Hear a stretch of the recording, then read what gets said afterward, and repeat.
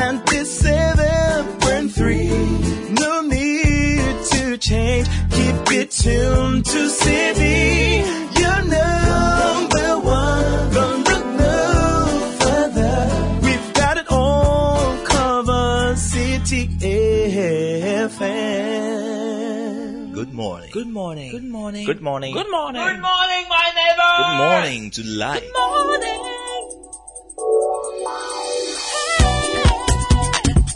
Music, talk, inspiration, in perspective. Express yourself. Good morning, my neighbor. City FM, your station. It's a refreshing lifestyle. City FM 97.3.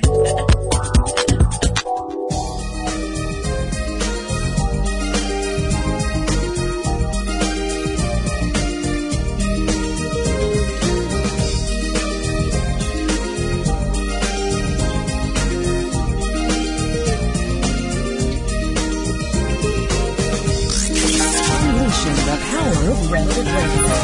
This is City 97.3.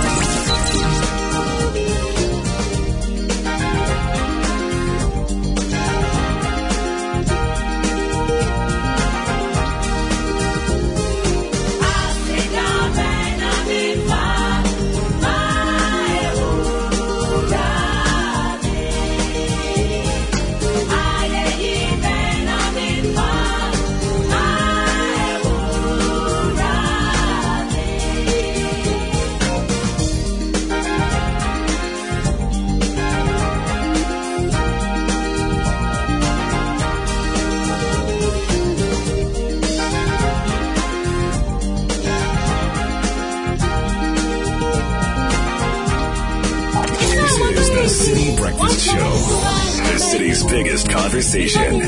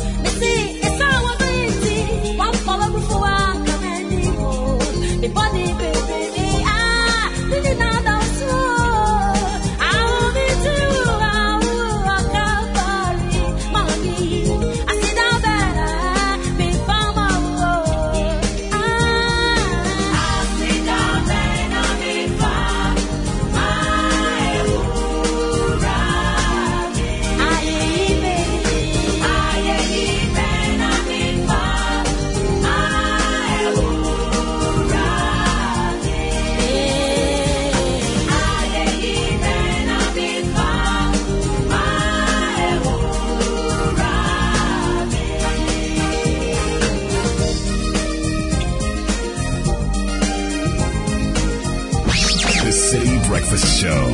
Rise above the noise.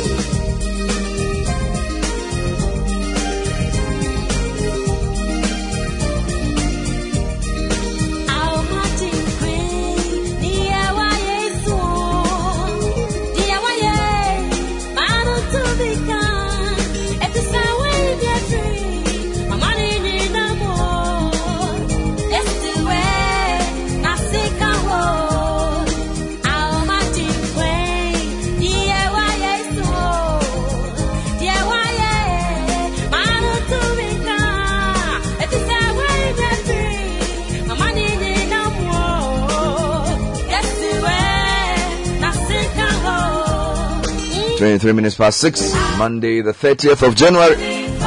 The daughters of glorious Jesus. It's a good question to ask. What shall I render to my Lord for all the wonderful things He's done for me?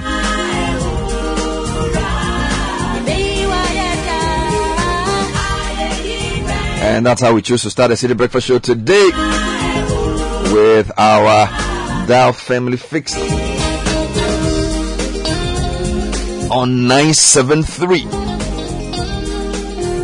Alright, so focus on what you can do for others, not what they can do for you at the beginning of every relationship. Whether it's a work relationship, a marriage relationship, or just a normal friendship. Now, it's important to focus on adding value to others, because when you add value to others, they get the impetus and the resource to add value back to you.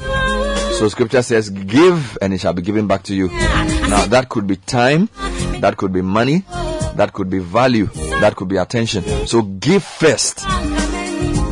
For it is more blessed to give than to receive.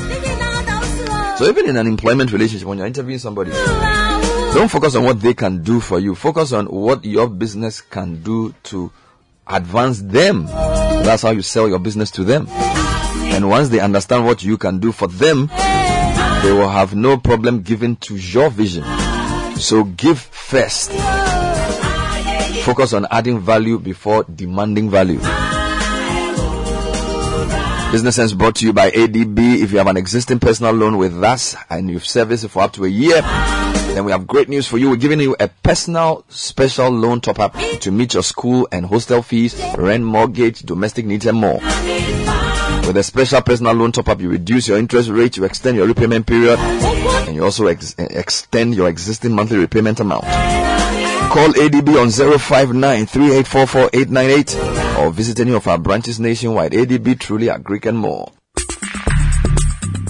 Join the conversation on the City Breakfast Show on Facebook at facebook.com/City97.3, Twitter at twitter.com/City973, and Instagram at instagram.com/City973 with the hashtag CityCBS.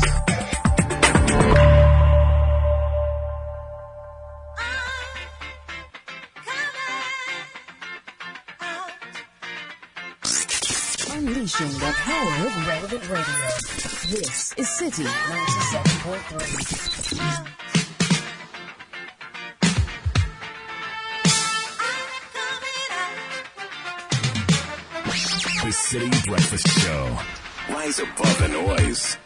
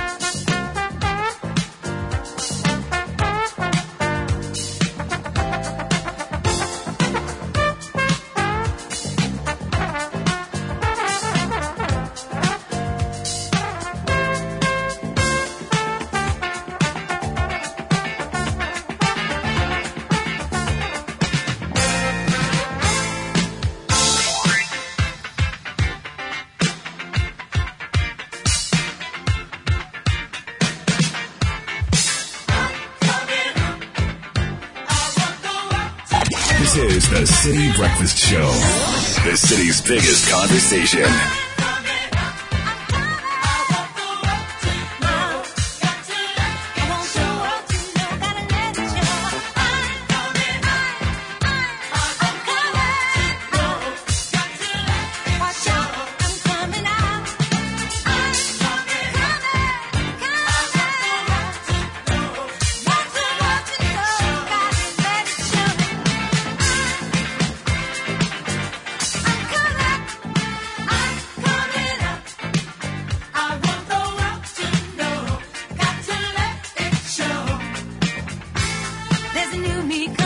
There's definitely a new me coming up. It's a weird one because 30th is usually the end of something, but Monday is the beginning of something as well. So can play how you like it.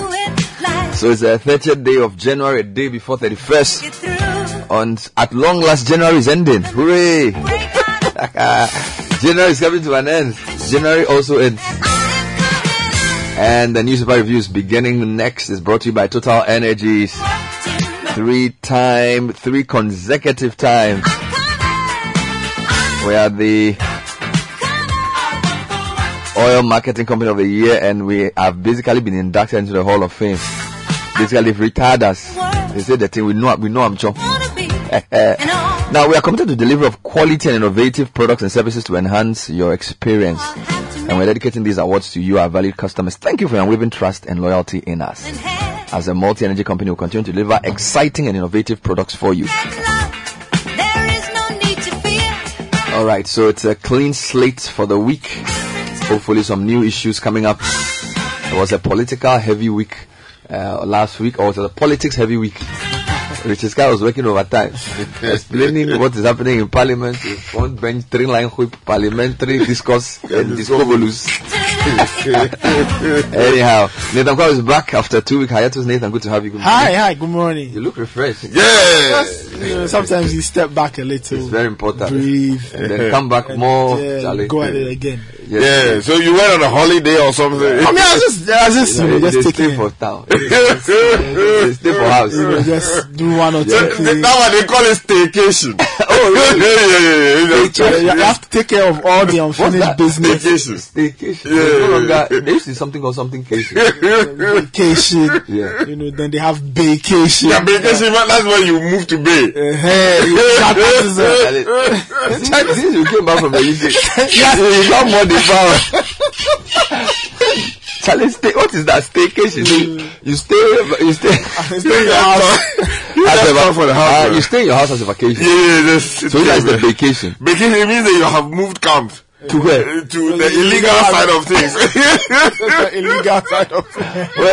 Which one is that? So the bay is the legal one? Yeah. No. Bay is illegal. Okay. Bay is so there's illegal. vacation, which is when you travel somewhere. Staycation, you travel to your house. And then vacation, you go to the wrong place. Okay. Thank you for the education.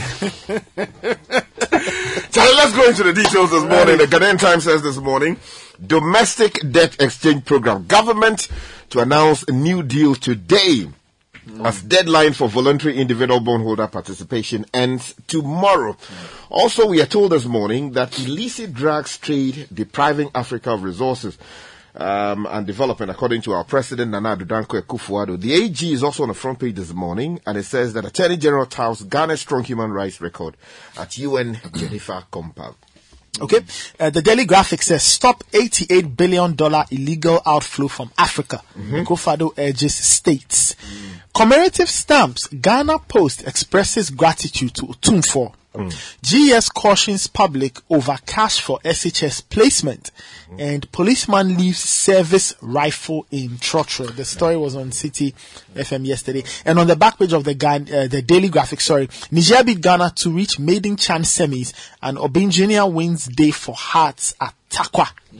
Okay, let me take you to the finder for this morning. Let's stop theft of Africa's $88 billion through illicit financial flows every year, according to President Nana Addo Dankwa Akufo-Addo. His predecessor is also here on the front page. Mahama backs debt restructuring and calls for extensive dialogue with bond holders. Something here too says that domestic debt exchange gathers momentum as 3 institutional bondholders join in. And Ye will continue with job creation despite economic slowdown, according to Mr. Kofi Ejepong, who is the CEO there. Okay, the Herald says NDC Council of Elders steps into Haruna's North-South clashes. Montaka's lack of consultation lies exposed. MPP divided on dates for presidential primaries as Akufo-Addo is also confused at reshuffle. KGL Group boss warns heavy diaspora investment in Ghana's economy, and Alpha Lotto supports Lepers Black Stars coach with cash. Plus, another businessman, Ali Seidu, named as funding NDC minority leadership crisis. The Chronicle says this morning, Mosquito lets the cat out of the bag. Why Haruna and Muntaka were fired.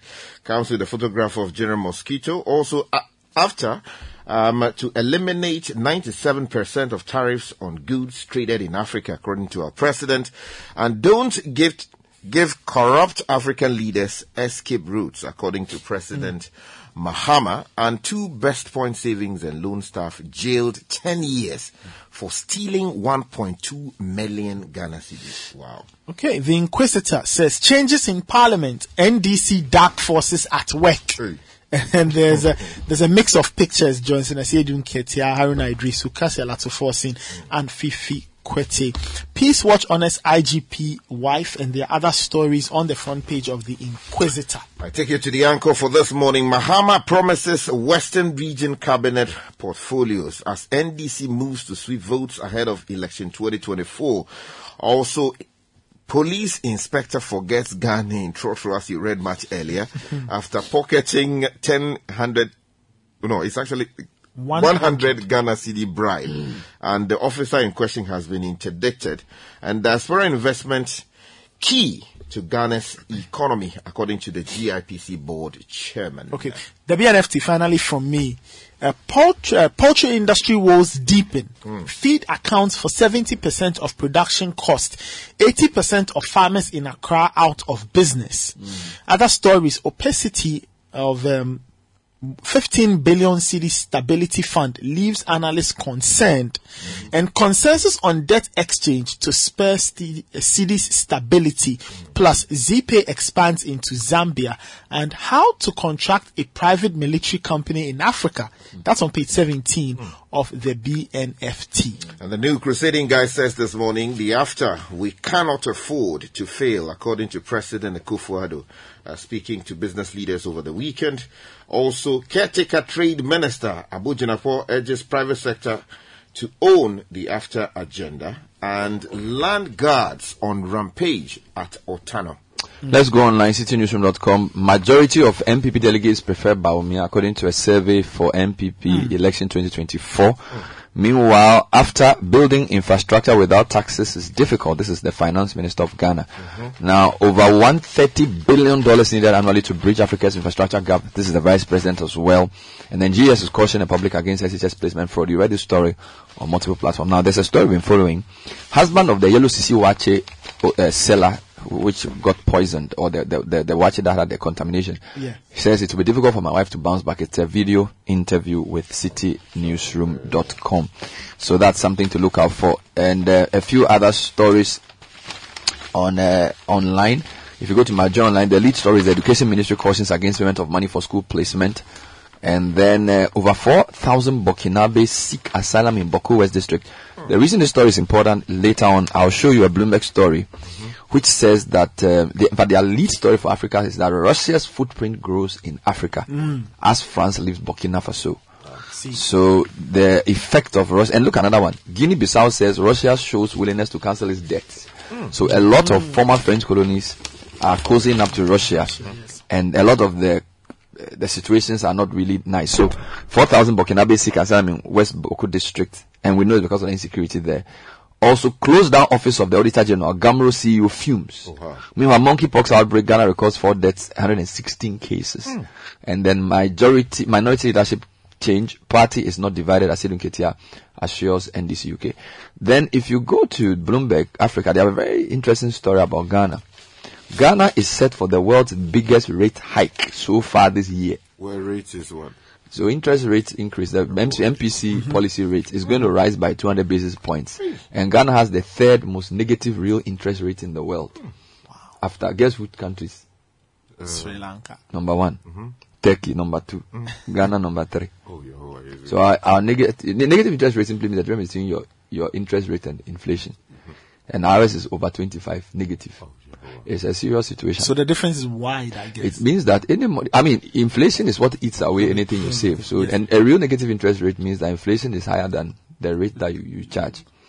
It's a terrible situation. It is, really. Let's get into the details. Okay, so let's stay with the economy since you brought up issues having to do with the economy. I'll take you to the Ghanaian Times, the story about the debt exchange program. We're told government will announce a new deal today, and the story is by a Times reporter, and it says that the Ministry of Finance will today announce a new package for individual bondholders under the Domestic Bond Exchange Program. A highly placed source familiar with the arrangement has told the Ghanaian Times. Now, although details of the new deal were not revealed, the source said the offer will be in line with the government's agenda to restructure its debt to a sustainable level in order to seal the International Monetary Fund deal.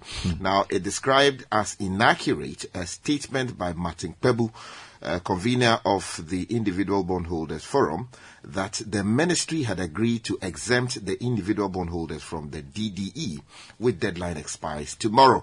Now, according to the source, at the conclusion of their meeting, which is the Joint Technical Committee meeting, attended by the representatives of the Ministry of Finance and the IBF, the ministry reiterated that the DDE invitation remained for a long time. Okay. If you go to page 3 of the BNFT, the paper says consensus on debt exchange to spur cedi stability. The story says, following the successful finalization of agreements between the government and key bondholders, the Ghana Association of Bankers and the Ghana Insurers Association regarding their participation in the debt exchange program, analysts are predicting a stable outlook for the cedi. This will be a major boost for businesses and the economy at large, with the currency having been on the losing end for a good part of last year and this year. By the middle of the second week of this year, the cedi had depreciated at an estimated 12.7% on a year-to-year basis, closing the period at 13.10 cedis to $1 on the Forex parallel. Still on market. debt exchange, Article 71 office holders must take a 50% haircut. This is Labour Federation, story by GNA. The Ghana Federation of Labour has recommended a 50% haircut on the salaries and emoluments of Article 71 office holders as part of the domestic debt exchange or restructuring program. Now, and this is to reduce pressure on the public purse. Now, they are making reference to the President, the Vice Speaker of Parliament, Chief Justice of the Supreme Court, with salaries charged to the Consolidated Fund and enjoying special constitutional privilege. Now, Abraham Kumsin, who is the General Secretary of GFL, said this at the GNA Industrial News Hub platform in Tema. He said Ghana was currently encountering a major financial challenge and articles of holders could not sit aloof. Now, there's still more debt exchange. Yeah, before let me just run a quick commentary on that. You know, there's been this debate about, whether we should continue to even pay them in the first place. So there's also a suggestion that instead of just every 4 years paying them something, we should create a condition tied to the payment, so that if you run the economy badly, So like if there's a deficit, that's right, you no pay, no nothing. Something like that. Yeah, but again, it will come performance back. pay. Now, still in Ghanaian time, Mahama is talking about debt exchange. Yeah, that's what I'm going Just to give me now. that before we move Page on. 13 of the paper has that story. Ex-President Mahama advocates reinstitution, extension of debt service initiative for debt-strapped countries. And the story says that former President Mahama has advocated the reinstitution and extension of the debt service suspension initiative to afford Ghana and other debt-strapped countries some limited fiscal respite. Delivering a lecture at the Chatham House in the United Kingdom yesterday, he also called for the expansion of the common framework for debt treatment beyond the DSSI to help African countries access the debt restructuring tools and mechanisms. Now, he goes on to tell you about what the DSSI is. And Finally, the governor in the center spread of the graphic says we will support banks to deal with domestic debt challenges. This is Dr. Ernest Addison making that assurance. While on page 3 of the BNFT, finally, analysts say they are concerned that there isn't a lot of clarity concerning the 15 billion cedi stability fund. That's also in relation to the domestic debt exchange. Let me give you one final story on the economy. Ghana set for the world's biggest rate hike so far this year, according to Bloomberg. And it says most economies in Bloomberg survey see a 200 basis point hike. Ghana is the third largest negative interest rate in the world. Now, Ghana is poised to extend its steepest ever phase of interest rate hikes on Monday to put a lid on lofty inflation and shore up its currency. Most economists surveyed by Bloomberg predict the Monetary Policy Committee will lift the key rate by 200 basis points. This story by Ekodonto, by the way. Lift the rate by 200 basis points. One forecast an increase of 250 basis points and a and 2 will forecast a hold. Now, the MPC has already doubled the interest rate since November 2021 as it deals with the worst inflation shock in decades. And a hike of the size will be the largest of any central bank so far this year.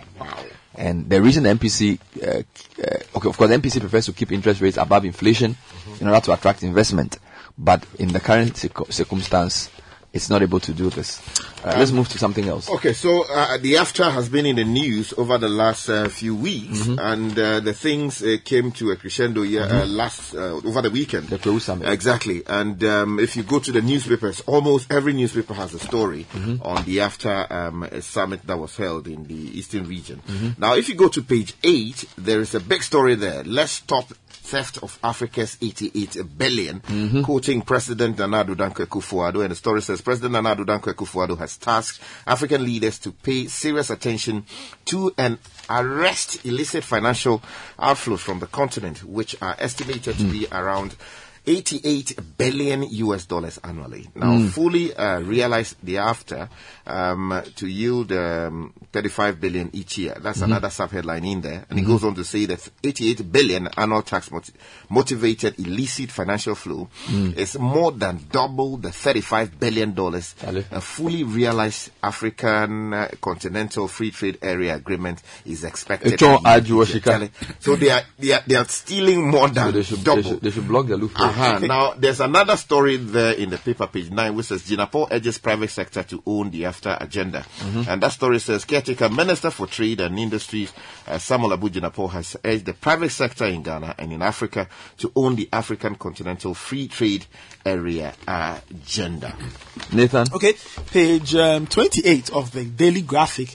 GS cautions public over cash for SHS placement. So, in this day when people are getting to know their BC results. Clearly, this is an important thing. Now, the Ghana Education Service has cautioned the public to report persons who approach them to pay money for placement into any SHS to the police. In a statement dated January 29, the GS stated that preparations were ongoing for the release of the computerized school selection and placement system for the 2023-24 academic year. It further urged the public to be careful when it came to fake news portals, and instead they should follow the GS official social media handles for more information. Now, talking about misconduct and all of these things, page 29 of the Daily Graphic. Man charged for selling packaged broken tiles as phones. Now, a self-styled phone trader who allegedly sold packed broken tiles as phones has been admitted to bail in the sum of 10,000 cedis with 2 sureties by a circuit court in Accra. Mustafa Hamidu has been charged with 2 counts of attempting to commit crime and defrauding by false pretense. He has pleaded not guilty to the charges at the court presided over by Kwabna Kodria Obri Yeboah. Back to the Finder. If you go to the Finder, there's a story there that Bernard flagged earlier. Over 4,000 Burkinabes seek asylum in Boku West District.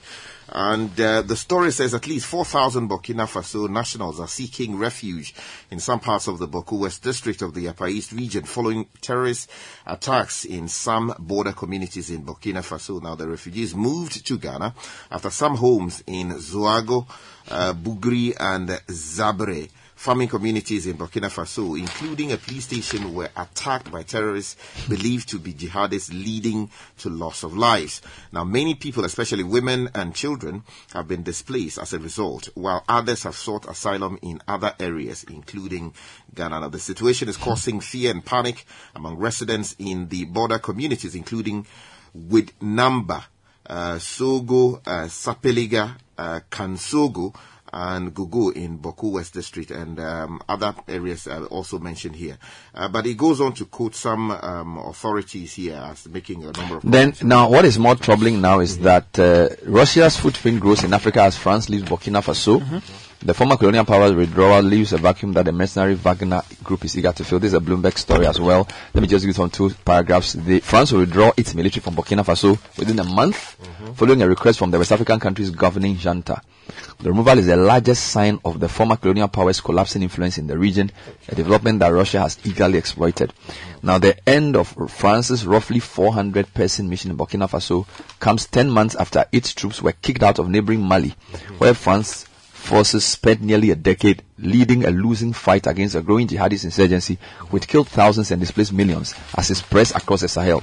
In both countries, i.e., Burkina Faso and Mali, the French withdrawal occurred as government leaders strengthened their ties to Russia, which has used the mercenary Wagner group to gain a foothold in Central African Republic, Libya, and Sudan. I'm sure we'll discuss some of this later. Bernard, let's stay with the matter of security, because there's a very interesting story on page 4, but troubling at the same time, of the Anchor newspaper. Police inspector forgets gun in Trotro after pocketing 100 Ghana cedi bribe. Officer interdicted.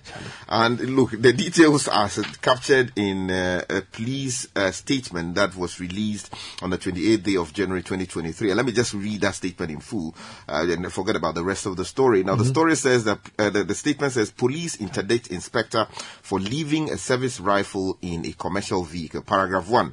The police administration has interdicted a police inspector for negligently leaving a service rifle in a commercial vehicle. Paragraph 2 says the rifle has since been returned by the driver of the said vehicle, who also alleged that the inspector had extorted money from him.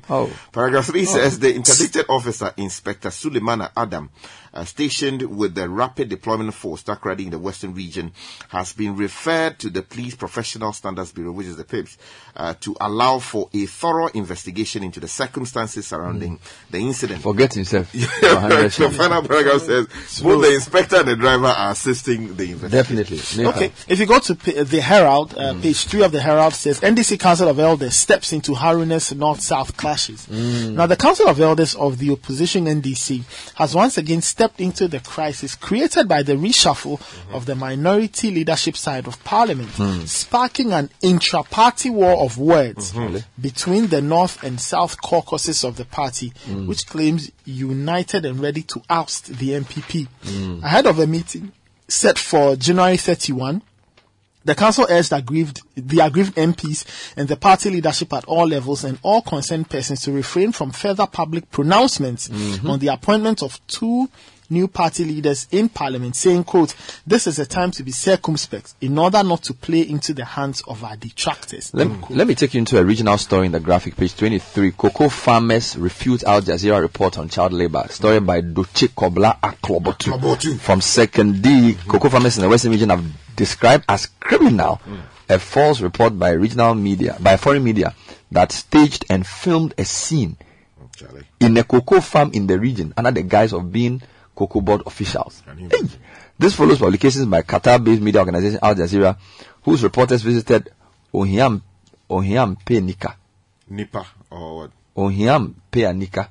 That's the name of the town in the Menfi West district in the Western region, and disguised themselves as officials of Cocoa Board.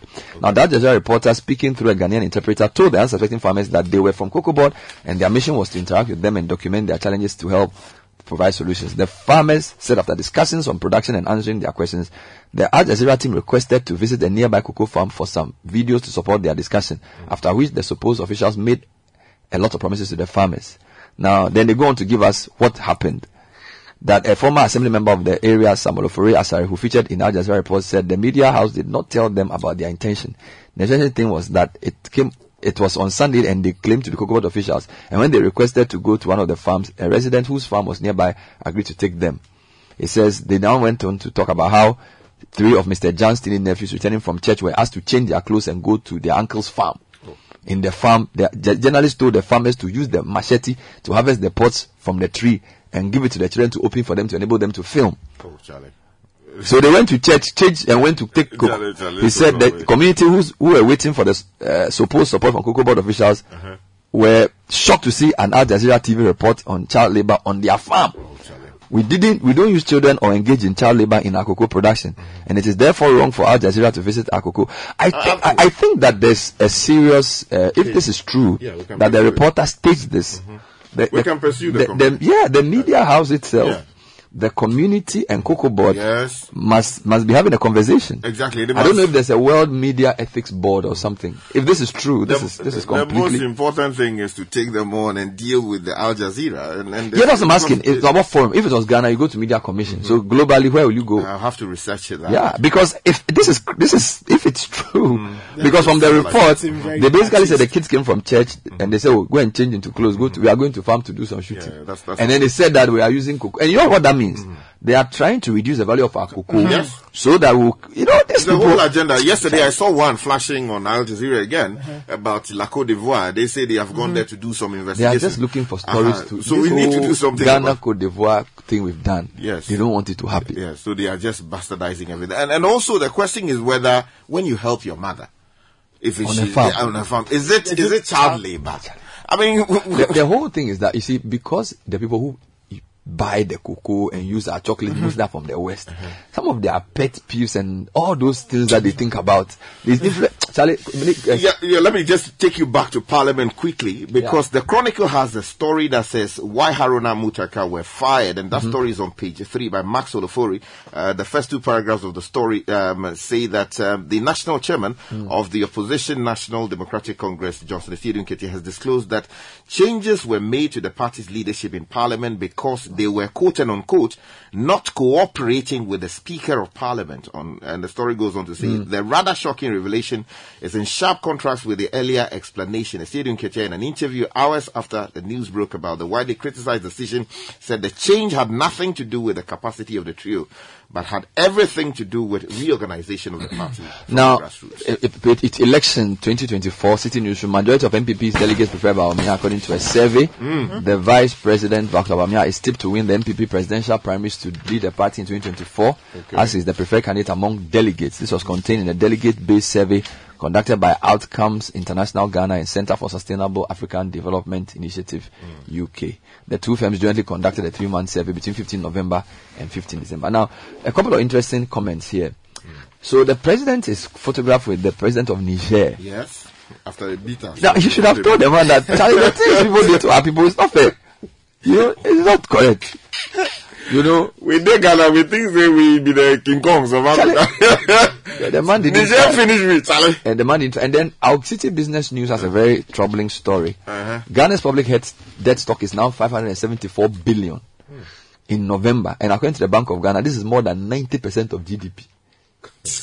That's a serious matter. 90% of GDP. More than. That's close to This is the 100%. City Breakfast Show. The city's biggest conversation. The City Breakfast Show. Rise above the noise. Fast approaching 7 o'clock, City Business News coming up next. Brought to you by GOIL, your OMC of choice. We're making life ever so convenient.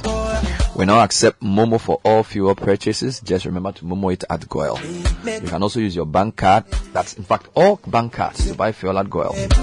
So drive to your nearest GOIL station now, buy fuel and pay by Momo, a bank card or a GOIL Go card. Visit our social media platform for more information. News is also brought to you by MTN. There's good news for small to medium scale business owners. With MSME Plus, you get to manage all your operational costs in communication. This service simply allows you to choose from affordable packages and enjoy talk time, SMS data, and business content all bundled into one. The other exciting news is that you get free on-net calls every Monday from 7 a.m. to 7 p.m. Simply dial star 5060 hash to sign up today. The news is also sponsored by Enterprise Life and Access Bank.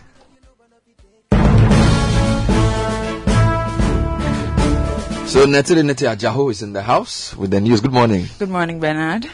Welcome to the breakfast edition of City Business News, proudly brought to you by MTN, GOIL, Enterprise Life, your advantage, Access Bank, more than banking, and powered by your most comprehensive business news website, citybusinessnews.com. Coming up, Ghana's public debt stock soars further to hit 575.7 billion Ghana cedis, and the business community is urging the Monetary Policy Committee of the Bank of Ghana to maintain the policy rate to make loans less expensive.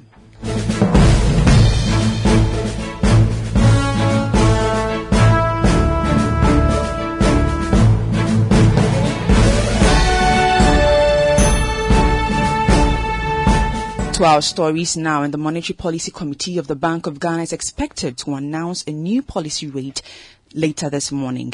This follows the completion of the Monetary Policy Committee's quarterly meetings to review the Ghanaian economy on Friday. It's not clear if the current 27% will be maintained, reduced or increased. However, the Ghana National Chamber of Commerce and Industry, GNCCI, has ruled out the possibility of a change in the policy rate to be announced by the central bank. The Chief Executive Officer of the GNCCI, Mark Bedu Abuaji, expects the figure to be reduced to make it less expensive for businesses to borrow from the banks. From the beginning of the year, we have constantly been increasing the monetary policy rate to its current level, and inflation is also constantly going up to a level of 50.3.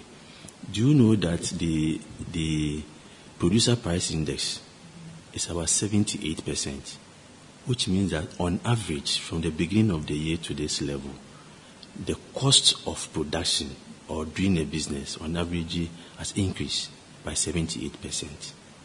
And this is affecting businesses. So I personally would not want it to be increased further.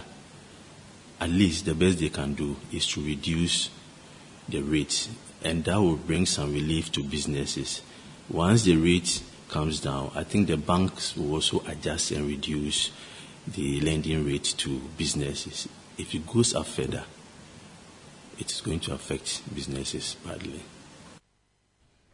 That was the Chief Executive Officer of the Ghana National Chamber of Commerce and Industry, Mark Bedu Abuaji. Today's announcement will be the first for this year and is expected to affect interest rates charged by banks on their loans given to customers. The central bank in November 2022 increased its policy rate by 250 basis points to 27%, citing risk to inflation and exchange rate concerns as reasons. Now, new figures released by the Bank of Ghana show that Ghana's public debt has reached 575.7 billion Ghana cedis as at November 2022. This represents 93.5% of GDP. By this, the country's debt crisis has deepened further. The following News Desk report has more. The new debt figure of 575.7 billion Ghana cedis brings Ghana's debt to GDP ratio to 93.5%. This is the highest recorded in recent history. According to the Bank of Ghana's January 2023 summary of economic and financial data, the debt stock increased by 108.3 billion Ghana cedis between September and November 2021. Per the data, the external component of Ghana's total public debt hit $29.2 billion in November 2022, equivalent to 62.1% of GDP. This is an increase from the $28.4 billion recorded in September 2022. It's also an increase in the cedi. In terms of domestic debt, it stood at 194.7 billion Ghana cedis at the end of December 2022, representing 31.6% of GDP. This is compared to the 195.7 billion Ghana cedis recorded in September 2022. The increase in the debt figure highlights the country's deepened debt crisis and comes at a time when government is seeking an IMF economic bailout. That was a City News Desk report. Management of Telcel Group has assured the staff of Vodafone of no layoffs as it takes over the company. This follows the National Communications Authority's approval for the transfer of the 70% majority shares in Ghana Telecommunications Company Limited, also Vodafone Ghana, held by Vodafone International Holdings BV to Telcel Group. There's more in this report by Michael Obudu. Vodafone Ghana had last year applied to the National Communications Authority to transfer 70% of its majority shares to Telecel, but this did not pull through after it failed to meet the regulatory requirements. Earlier this year, in a statement, the NCA later called for a resubmission following a careful evaluation of the application on various criteria and engagement with both parties. Speaking to City Business News, board chairman of Telecel Group, Nicholas Borge, expressed delight at the progress made. Well, we're very happy about it. It's been a year that we are talking with them, and it's a year that we believe very constructive year to be able for us to fit to their needs. And today we are in a very constructive state of mind with them and totally in phase with them. However, since news broke about the deal, There has been uneasy calm amongst the staff of Vodafone Ghana over their job security, but Mr. Borch stressed that there was absolutely no cause for concern. Not at all. We don't have any plan to lay off anyone or anybody in the staff. That's not the way we operate in Telecel.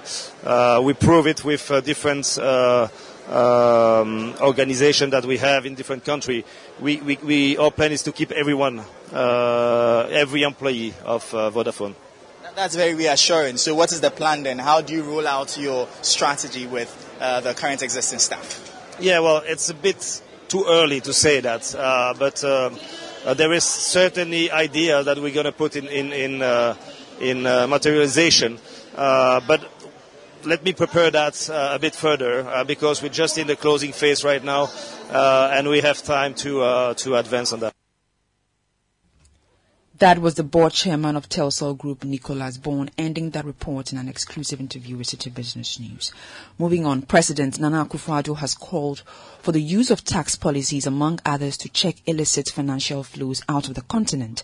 He is concerned that the activity, which cost Africa close to $100 billion, denies the continent the needed resources to facilitate growth and development. He was speaking during the closing session of the Made in Africa Prosperity Dialogues, dubbed the Kwewu Summit.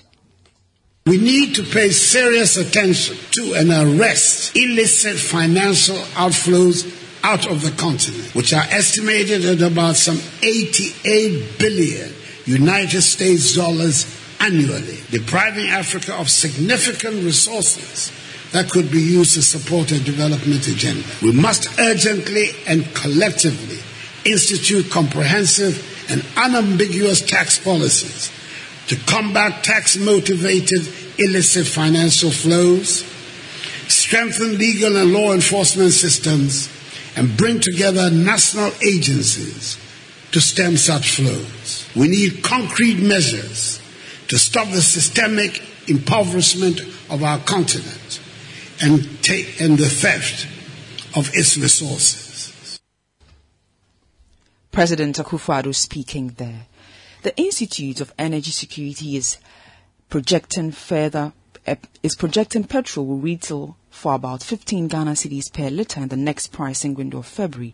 This, according to the Institute, is due to the about 10% depreciation of the cedi against the dollar, coupled with the price of gasoline and gas oil increasing by approximately 14% and 7.6% respectively on the global market. This is despite government's introduction and receipt of about 40,000 metric tons of fuel under the Gold for Oil policy. It's also part of government's efforts to addressing the high cost of fuel at the pumps, which have partly contributed to the spike in inflation in the country, currently hovering around the 50% mark. Presently, the national average price per litre of gasoline increased to about 13 cedis 58 pesos from the 12 cedis 54 pesos, and gas oil for 14 cedis 40 pesos and 15 cedis 36 pesos during the second pricing window of January. Now on the interbank foreign exchange market, where banks trade amongst themselves, the Ghana cedi is selling for 10 cedis 80 pesos, the British pound is going for 13 cedis 38 pesos, the euro is selling at 11 cedis 7 pesos.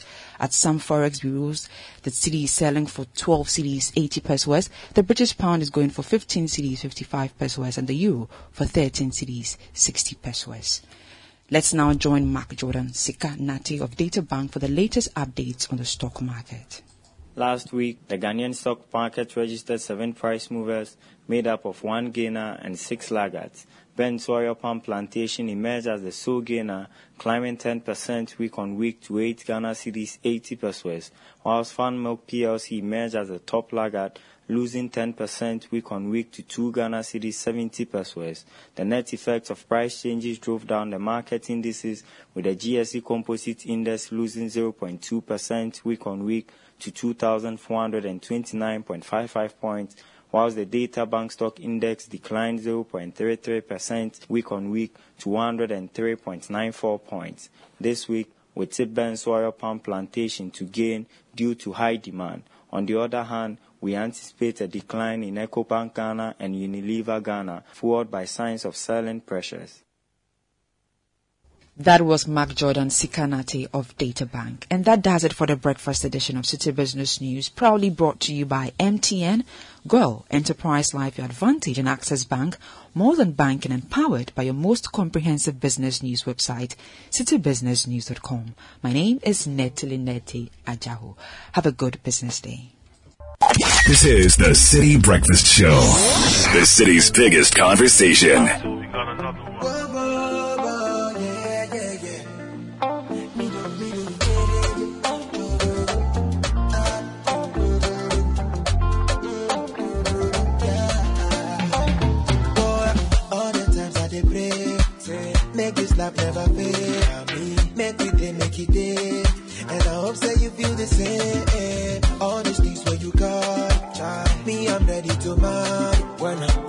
14 minutes past 7 is Monday the 30th. January has been a great month. We're bringing you the last edition of the Effective Living series at 9 o'clock. And it's really a summary of everything you've heard in the past 4 weeks.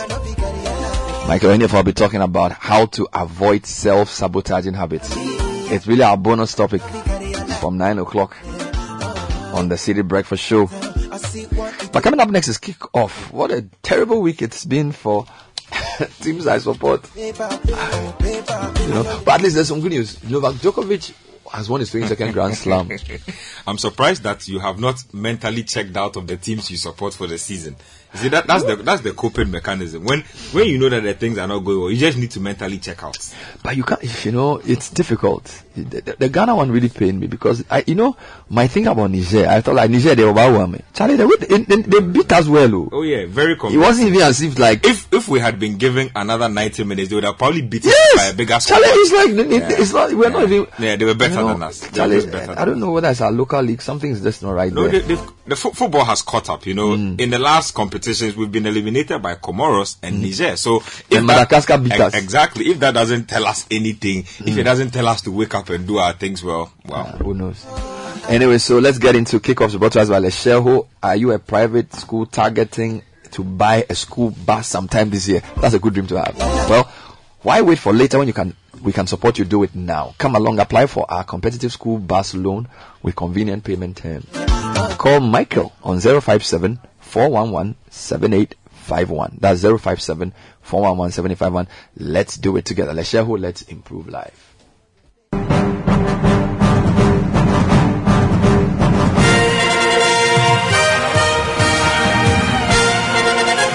All right, so Ben has the details. Let's get into the headlines. And Mohamed Kudus named Swag Sports Personality of the Year. Andrea Ayew mutually terminates contract with Al Sadd. And in the NBA, there were wins for the Cavaliers and the Milwaukee Bucks.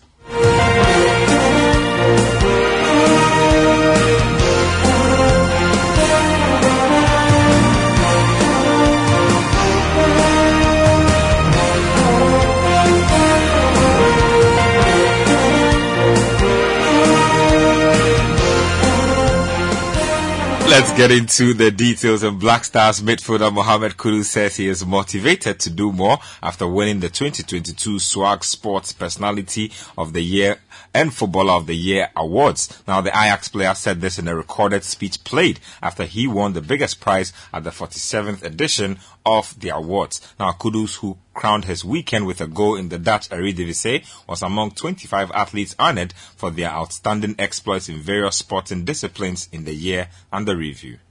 I'm really happy to be in this position, to be an award winner, and this serves as a big motivation for me to even keep doing more. So I just want to thank everyone else who's been involved in this, the whole people of Ghana. I want to congratulate all the other award winners and the contenders. I believe we are all winners. We are all together, and I wish the best to everyone.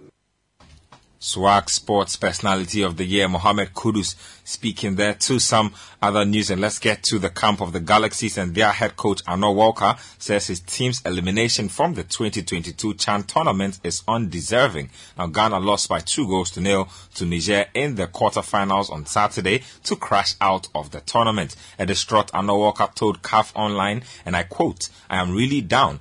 I never expected to lose this match. Even at 2-0 down, we failed to score even just one goal. It is a very big blow for us as a team. The Nigerians were taking the 50-50 balls. They were determined. You could see that they were determined to win this match at all costs. And when they got an early goal, it gave them more determination. End quote. So, Anna Walker says he doesn't think his team deserves to lose. In the end, the Galaxies will be back home here with us. So let's move forward. Let's get to some of the other results. Algeria 1, Ivory Coast 0, Senegal 1, Mauritania 0, Madagascar 3, Mozambique 1, and Niger 2, Ghana 0. So the semi-final pairings have been done. Algeria will take on Niger, and Senegal will be up against Madagascar. Let's get to the Bet Power Premier League match week 14. Asante Kotoko, they were in prime form when they thrashed Kotoku Royals by 5-1. Richmond Lamptey was on the score sheet. Stephen Mukwala scored twice, Said Zeze and also Safo Taylor all getting in on the action. Kotoko coach Seydou Zebo was satisfied that his players implemented the game plan. Comme j'ai dit au début, il n'y a rien à dire encore. On a travaillé pour qu'on puisse soutenir Mukwala dans les situations offensives. We don't have much to say. Like we said, we have worked very, very hard for some of the players in attacking lineup to give support to Mukwala, and that's what happened because we have practiced it and we saw that is a problem, and at least we put it in play and it works out. Now, head coach of Kotoku Royals, John Eduafo, admitted his team lost to a superior side.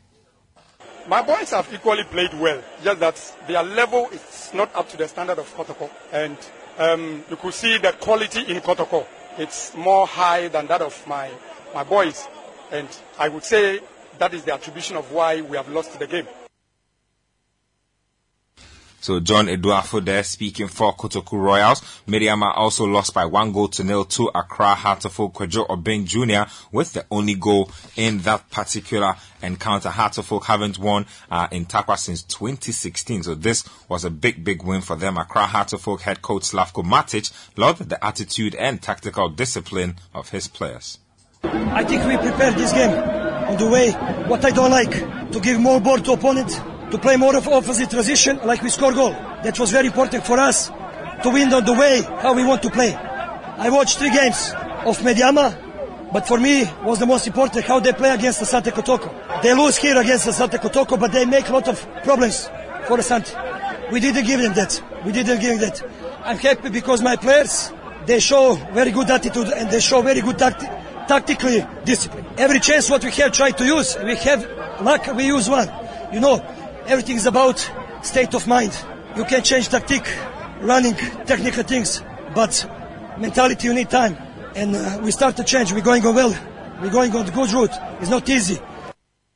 Slavko Matic is head coach of Accra Heartoffolk. In the other results, Great Olympics 1, Karela 0, RTU 2 in Swatrema 0, Samatex 1, Kim Faisal 0, Brekum Chelsea 1, Dreams FC 0, Adriana Stars 1, Accra Lions 1, Tamale Cities 2, Bibiani Gold Stars 3, Legon Cities 1, Bechem United 3. Now the league table after match week 14 has Adriana sitting top on 25 points. There's Kotoko also on 24 in second, Hearts in third on 24, and then you have Gold Stars in fourth, also on 23 points. Let's get to the FA Cup 4th round. That was where the action was this weekend. Brighton and Hove Albion, they have dumped Liverpool out of the FA Cup at the 4th round stage. 2-1 is how that game ended. Mitoma getting the critical goal in that encounter. Let's hear from Liverpool manager Jurgen Klopp after his team's defeat.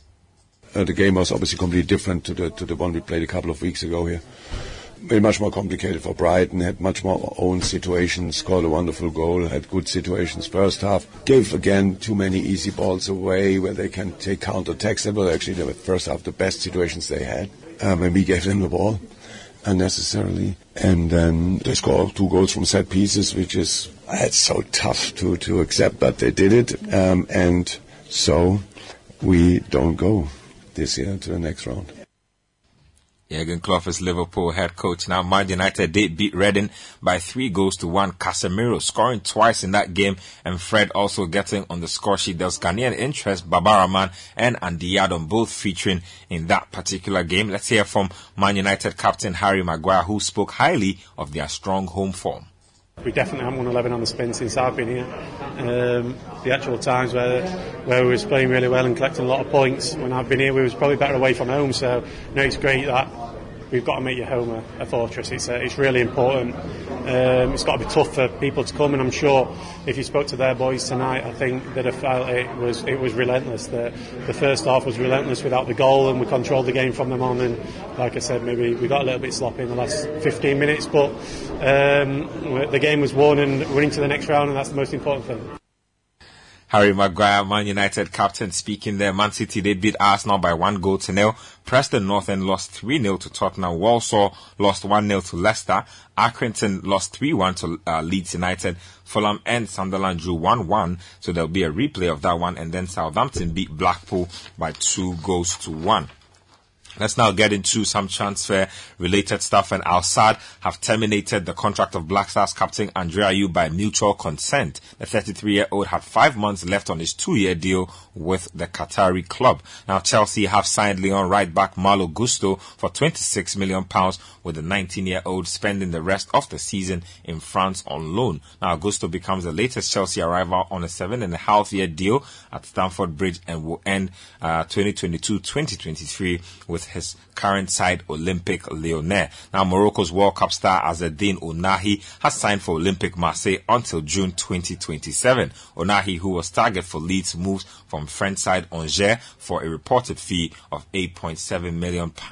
Also, in the camp of Inter Milan, they have rejected a €20 million offer from PSG for centre-back Milan Skriniar. Now, the player will be a free agent in the summer, and he has already signed a pre-contract agreement to move to PSG in July. Juventus are also busy, and they have agreed a deal with Leeds United for American international Weston McKennie for a loan plus option to buy deal, which could become an obligation under certain conditions. Now, Leeds will pay a €1.5 million loan fee with the optional price in the summer of $35 million plus $5 million in add-ons. Anthony Gordon has sealed his £45 million switch to Newcastle after handing in a transfer request at Everton. A 21-year-old becomes Eddie Howe's first signing of the month as the Premier League's third-place team bolster their attacking options for the second half of the season. Now, Leicester City have also signed Brazilian winger Tete on a short-term deal until the end of the season. So that's what's going on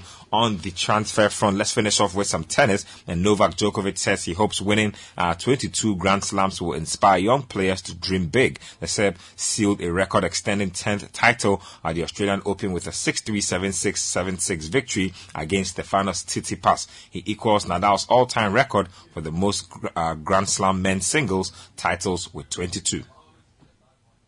The message really for any young tennis player around the world who is watching this now and dreaming to be here where Stefanos and I am. Dream big, dare to dream, because everything is possible. Don't let anybody take away the dream. Doesn't matter where you're coming from. I actually think that the more disadvantaged childhood you have, the more difficulties and more challenges you have, the stronger you become. So Stefanos and I are the proof of that. Australian Open champion Novak Djokovic speaking there, and that's all for this morning's edition of Kickoff. My name is Benjamin Nketiah. Kickoff was brought to us by Lesheho. There's more sports at citysportsonline.com. This is the City Breakfast Show, the city's biggest conversation. The City Breakfast Show. Rise above the noise.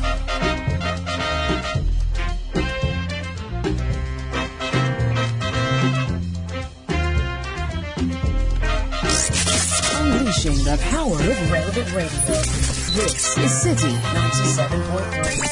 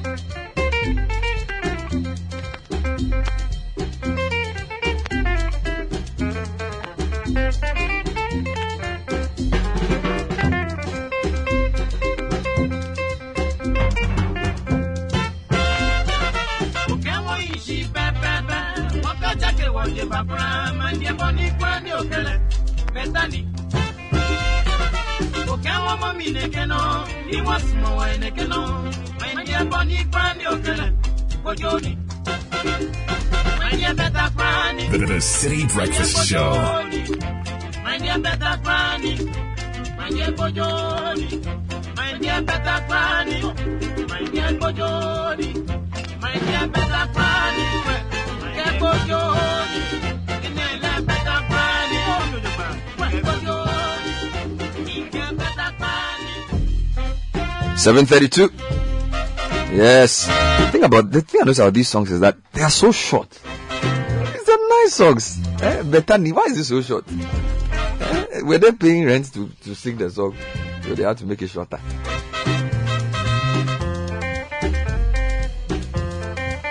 This is Ramblers.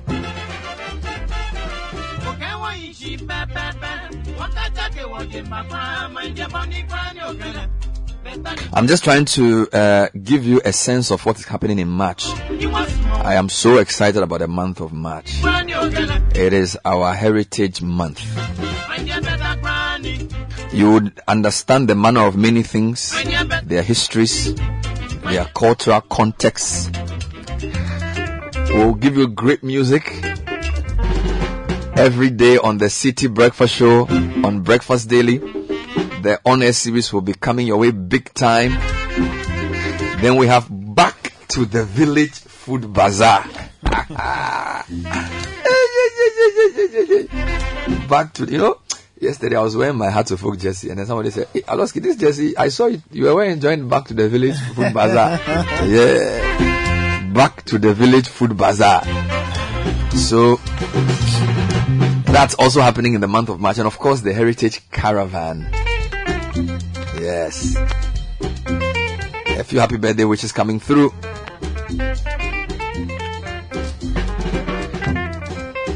It's on 30th January. Our daughter turns 13, and this is her only wish. Her name is Yaira Anagbla. She is a student of Vine Christian School. From your dad, your mom, and your sisters, we wish you a happy birthday.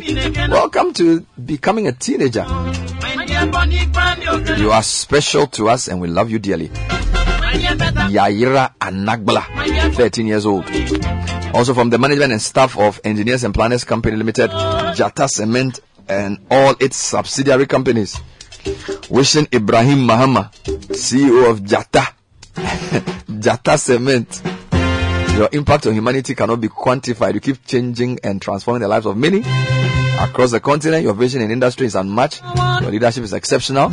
You are like an endless fountain of inspiration. Having a boss like you is such a great blessing. Coming from Rafiq Mahama, who is your communications and personal aid, to Ibrahim Mahama, Engineers and Planners. Ibrahim Mahama. Ibrahim Mahama, Charlie. What would it be like being the personal aid to a man like Ibrahim Mahama? He's just big man, Charlie.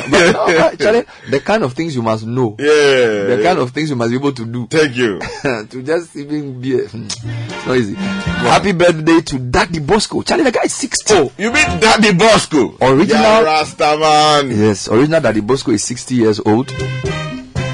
He's called Mr. Ahuma Bosco Okansi, aka Daddy Bosco, head of communication and special project at Musica. Yeah, Rasta. No, John Rastafari.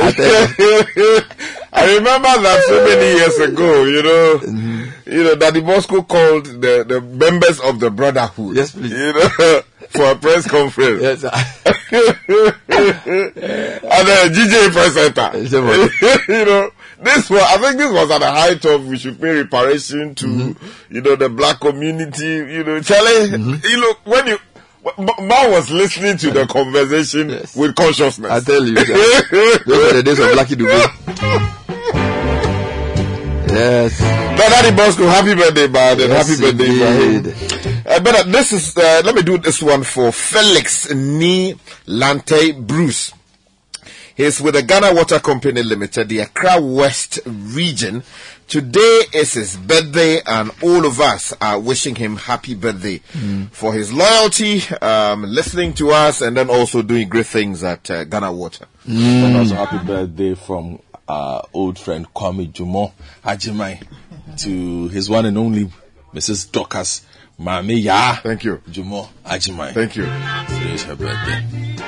A few more coming in. Happy birthday to Amina Diallo of Malangbawe. God bless you so much.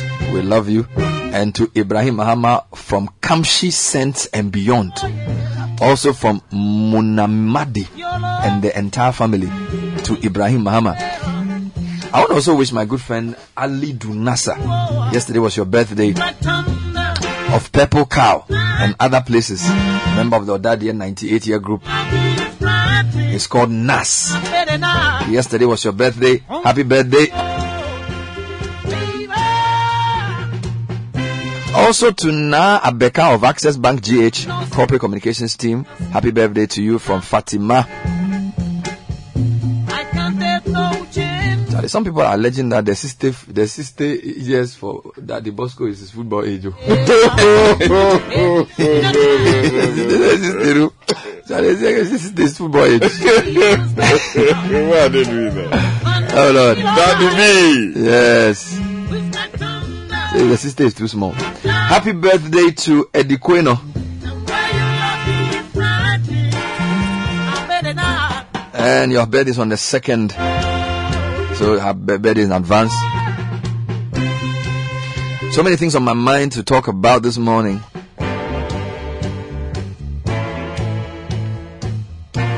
But before I go there, January is so long, it's still not over. It's 5 weeks, guys. Be part of the Zenith Bank MasterCard More for More promo now, where if you spend 1,000 cedis or more online or via POS using a Zenith MasterCard or debit card, you will get fuel coupons, shopping vouchers, and up to 20,000 cedis cash at the end of the month.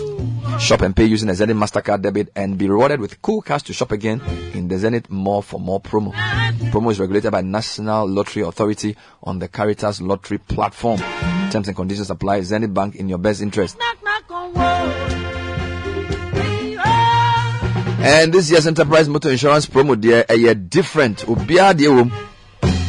Buy or renew your motor insurance with Enterprise and win instant gifts such as fuel coupons, branded gift items, and qualify for the monthly raffle draws with amazing rewards. And what's more, when you buy your motor insurance from Enterprise, you can win an iPhone 14, a washing machine, high pressure car washer, vacuum cleaner, auto tire inflator, and in the final month, a premium motorbike. Wait no more. Call your insurance broker today. Promo regulated by NLA on the Caritas Lottery platform. Enterprise, your advantage.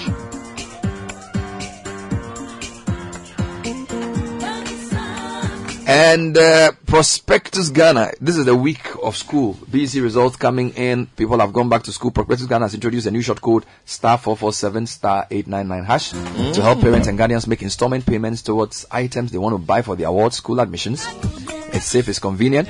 We're also one-stop shop for all your school items. We supply good quality brand chalk white A4 sheets. We're on the Graphic Road opposite Toyota Ghana. Call 0500 600 607. Prospectus Ghana, your one-stop shop for all school items and stationery.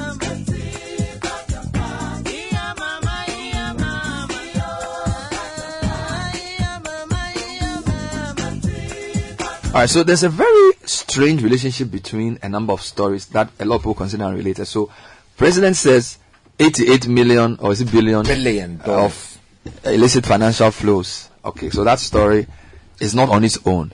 That story is related to the whole after attempt, the after effort of trying to get us to make different things to trade among ourselves, to travel and visit each other. It's related. We are too similar in our economies, so we are not diversified enough and we're not able to develop. So that's story number 2. Then story number 3, Burkina Faso, 4,000 more, what's the name of the word? Refugees. Displaced people have entered Boko, which is already a volatile part of Ghana. And the whole Burkina Faso military junta, we don't want anything to do with France anymore. Russian mercenaries, they are being given mines in replacement for servicing the Burkinabe junta against Islamist insurgents. It's all related. West Africa's instability is becoming problematic. Mali is the first place this will happen. And in fact, some people even trace the whole thing to Libya. All right. So, and I'm not sure you can discuss AFTA and trade and economic prosperity if you don't look at security within the sub-region. All right. So there's a way in which they are connected. I'm not sure the equation to use, but I know there's a relationship between what the president said, the fact that AFTA is trying to get off its feet. How are they doing? We can get into that because it depends on who you ask. For some people, they are saying, look, the countries have ratified our many, but those who are actually implementing ease of entry things are not that many. And those who are actually making things to sell are even not that many. Because the whole AFTA is about trading goods and services and free movement of people and services. So how many people are going to other West African countries? How many of us have appetite to start anything elsewhere? What are we doing here that is relevant to other people in the West African or beyond Africa or whatever? So that's one. I've not even finished. And I'm linking it to even the cocoa story. All right. So I think sometimes we gloss over these stories. And yes, we've not spoken to Al Jazeera before, but the reason I think the graphic gave it such prominence, and because it's typically to find a news writer, and we know Doche Akrobo too. He went back to the town to speak to the people, and the people are basically saying the reporter deceived them. We haven't heard from the reporter or the Al Jazeera network yet, so we're not going to take the full story. But I can understand why it's such a big story, because there's a certain sense in which the coverage or the coverage of us, particularly in the West, is very demeaning and very biased and skewed. All right, and I feel that the conversation about our cocoa being sustainably sourced, we are not saying it's not good to source your cocoa sustainably, but we are saying the emphasis and the narrative and the angle. And this guy, the reason, I'll give you an example. 2 years ago, last year, everyone was talking about energy transitions. It was like the right thing to do. Germans are spending money on solar energy, renewables. The Danish are saying the same thing. I moderated conferences in 2018, 2019, 2020. Norwegian president was on a panel with the president of Ghana. I was there moderating. They are talking about how we're going to move into renewable energy. We're going to sustainably source our whatever. Do you get me? So everybody's like, the Bible of global energy is energy transitions. Then Russia attacks Ukraine. Then there are sanctions against Russia. Then the Europeans realize that, well, Gazprom, who gives us 80% of our gas, is from Russia. Oh, by the way, it means we will not have heat this winter. Oh, okay, let's put energy transitions on hold. Let's go and re-engage our coal mines. Let's go back to fossil fuels and let the Africans and the Asians and the Chinese, they are too foolish to say anything about hypocrisy. When things are okay, we'll come back to do energy transition. Like, what? I mean, what are you talking about? Just, it's like, why do these people think we are so foolish that you can just decide when you want to do this or when you want to do that? Which is what makes me feel that sometimes a lot of these things, let's sustainably do this, let's do this. These are all parts of things they put in place to ensure that you never rise to where they are. Because I am not saying we shouldn't have, children shouldn't be in school. But if I go to school, I mean, I used to sell food. You used to sell in the market. All of us have sold. Like, has that affected my education? Probably. But I'm here. Okay. We know that in some communities, people are trading school for work. But the way they paint the picture of kids working on farms, we know it's not correct. Yet they persist at doing that because they want to demean our raw material. They are looking for alternatives to cocoa. The fact that we want to control the price, it upsets them. And we need to wake up to that. And we need to wake up to it, not just to talk about it, but to strategize to deal with it. You get me? And that's what I don't see enough of. We make a lot of speeches. I listened to a voice of a Zimbabwe guy, Manangagwa, talking about what they needed to do because of COVID and things. And I say, we say a lot of things that we want to do, but we don't really do it. You know, we shouldn't be talking about what we want to do with AFTA. We should be reporting progress. We should be saying, by the way, trade between Ghana and Nigeria has increased by 60%. Trade between, you understand? But we're always like, okay, it's time for the new global standard. It's time for a new global conversation. So the African, at least the Ghanaian, is not able to really implement the change. We conceptually understand what is happening. When you listen to our president talk, like, for example, when he met Macron a couple of years ago, when you listen to him, he knows what is happening. Okay, so it's not as if they don't understand that we are in this game where we are being used as pawns, where we are considered to be the ones who just bring the raw material, not supposed to add any value, where if you want to develop economically, you face resistance. I mean, look at what China is saying. China is basically telling the US that we have a right to economic independence. It's like, I mean, isn't that supposed to be, you know what I'm saying? Like, why are you, So now US says China is your biggest rival because China is stealing their intellectual property or whatever. The Chinese people just want to have a better life. And when will we also wake up and say we want to have a better life? And I'm not saying that means we should go and fight anybody, but you should be able to take control of your resources, get more from what you produce, add value to what you produce. I mean, develop your own skills and produce what you eat. I just read a story last week that we are supposed to open our market to US pork. Like, you can't even produce your own pork. All your rice, even local rice. Charlie, it's not easy. There's something fundamentally wrong, which is like a mental block. To look, almost everything we depend on, we need another country to do it for us. We're unable to make things. All right, and you cannot be free. So I don't know, guys, how you can help me. There's a lot of stories here. IFF, Burkina Faso, France. Cocoa story. There's some connection that I don't get, but maybe you can help me unravel it. Maybe I don't know. Okay. There's a connection somewhere. There's a connection somewhere. You are the one seeing connections this morning. I am. But there is. There has to be. Okay, maybe we can discuss it in business. You can link it together. Yeah. I don't know. I'll take two. I'll talk about the cocoa thing, and then I'll talk about Burkina Faso. Boku, the France issue, illicit financial flows, and it's related. On the illicit financial flows, let's start from there.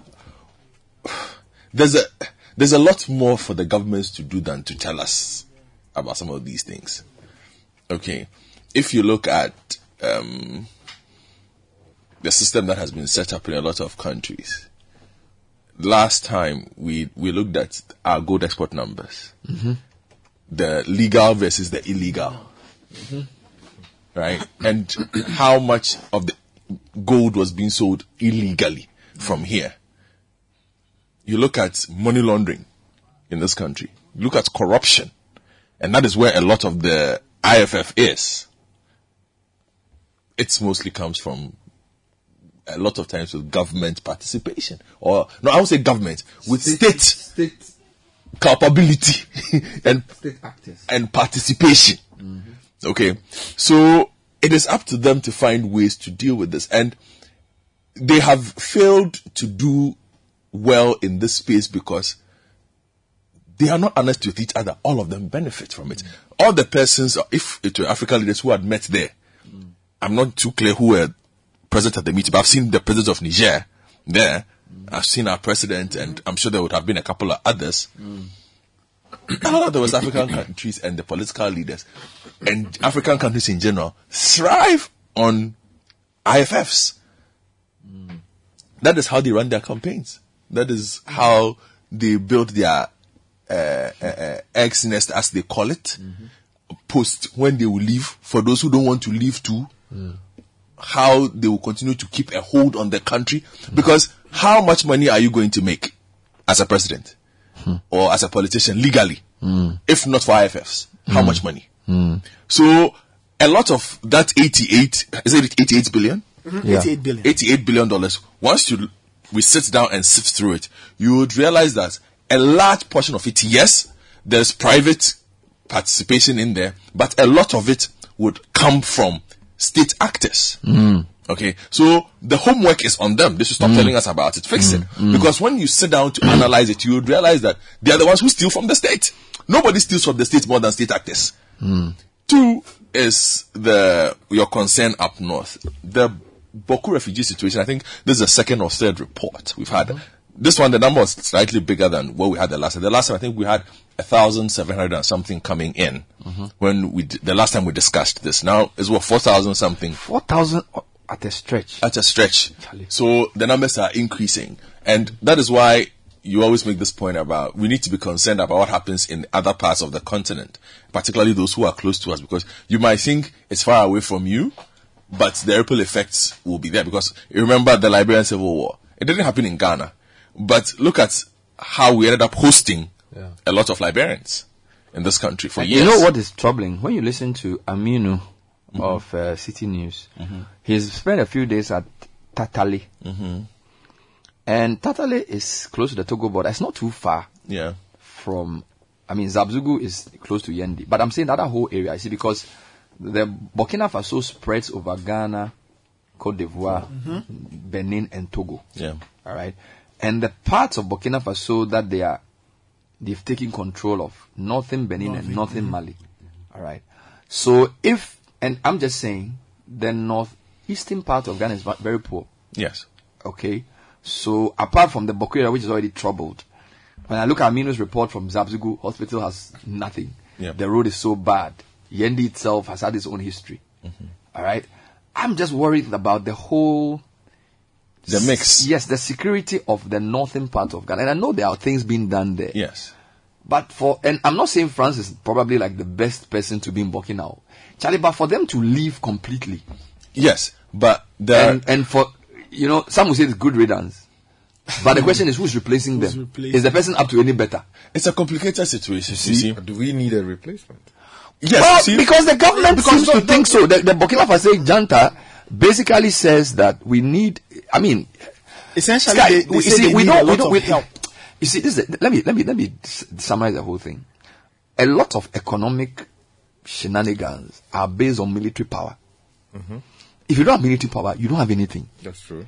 And West African countries, most African countries have nothing. Don't have military power. That's the whole point. We have nothing. So we need. If you look at insurgency, sometimes you need. I won't say you need, but you've created a history of having Western armies helping local countries. Do you get my point? Because the very nature of insurgencies is such that they are mobile. They are, they don't operate on standard warfare principles where our armies are equipped to deal with those things. So you have guerrilla style tactics. So you might need satellites to track. Very few African armies have access to their own satellites. Why won't we equip our army with those things? But you don't even have money. The price of one satellite. Yeah, so but make to them keep your economy going. How are you making the satellite? That's why you have tech. Why do you think Nkrumah built tech? Why do you think Nkrumah had Noguchi and all those things, or the other one? Your university. The point is that see, if you don't, nobody's going to give you equipment that will defend you against it. If you don't have sense enough to equip your professors with the research tools to build it for yourself, that's the issue. So now we realize we need help. Yeah. Okay. We've not like COVID. We didn't even invest in making anything of all the things that you needed to support. Even masks, you couldn't make masks. So and I'm thinking, so what can we do? Yeah, that's the point I'm trying to explain to you. That in the end, what's the problem? We find ourselves in a very difficult situation because we are surrounded by a lot of chaos. Burkina Faso is particularly troubling because of the issues they've had and their inability to control large parts of the country. And by that I mean the central government and the spread of the insurgencies. And the last time we had this conversation, I spoke to you about how coastal West Africa seems to be a target. And by coastal West Africa, I'm talking about Ghana, Benin, Togo, where with a lot more of the recent attacks we've seen are shifting there because they're beginning to get affected. Togo has had incidents recently. Benin have had 2 or 3 incidents whereby 2 or 3 years ago, these were places where you would not hear these kind of reports. Now, Ghana is starting to host 4,000 and it looks like we had 1,000 something 2 or 3 weeks ago. Now, 3 weeks later, we're having 4,000. So what does that tell us? That in 2 or 3 and in another month, how many are we getting? Now, if those people arrive, it means that we have to deploy logistics because we have to house them. We have to vet them. We have to provide a certain level of security. There could also be outlets for some of the extremist elements to pass through posing as refugees, come in and then try and destabilize, to make a point. So there is a need to find solutions, but the Burkina Faso problem is a really big one. Recently, they've asked, Mali took that first decision first, and now Burkina Faso have followed to say that, look, we don't want French elements on the ground. And Chad is also on. Let me ask a question. I noticed a relationship between military juntas in these countries and a certain disdain, dissatisfaction, or they are fed up with France. So it's like the military governments are saying they want an alternative. They want a new friend. You see, it's a very complicated situation when it comes to those countries and France, in the sense that Macron, particularly, if you look at his language, his tone. He's been considered a bit of a snob in that regard. Very. That those who have he's granted. There's a speech he gave at a university in Ouagadougou. Did not go well at all. They usually hooted at him. Yes, he's given speeches in Rwanda. Did not go down well. So basically, he's not been viewed very nicely. But it's not just him. Sarkozy had issues. Francois Hollande had issues. And let's be honest, to Macron's credit, he took on some of the big decisions that Sarkozy, Hollande, and all of them refused to deal with in Mali and Burkina Faso. But the situation also is this, and it's something that we tend to ignore, Bernard. The military hunters in those countries are very popular amongst the citizens. Amongst the citizenry. So are they reflecting what the citizens want? Yes. So the citizens are fed up with France. Yes. But why? It's not that they are just fed up with France. Basically, France has always portrayed itself as the savior. Our economy is tied to you. The safer is this. We have issues. You are unable to solve the problems for us, which is the violent extremists who are terrorizing us. You've brought in a lot of soldiers. We are not seeing. That is because, listen to this one as well. The soldiers of France have to operate within international convention. There are lots of things they cannot do. For the regular Joe working in Ouagadougou or working in a part of Burkina Faso where they are getting bombed, raped, kidnapped on a daily basis, international conventions mean really little to them. They might see a French battalion who will tell you that, okay, we have to engage under these conditions. What they are looking for is quick these action. People are dead. Kill them. Why are you not killing the people? Kill them. So the lack of action means, or the inability of the French boots on the ground to respond in a certain way is what has made the Russian response more popular, because the Wagner group is noted for its brutality. And it's really within the confines of. But do we know what that will mean for the future? To have it's not about what it means for the future. Group like this. No, but you see, that's the point I'm making. That we live in Ghana, we don't have Burkina Faso's problems. No, I'm just saying that. No, I'm just telling you how. I'm just saying, let us think how the Burkinabe will look at comprehend this. It's not. It should not be fair to comprehend this from a Ghanaian perspective. Let's think about this as the unprotected rural Burkinabe who every week gets raped, pillaged, assaulted, or bombed by one raider or the other, and there's nobody to help.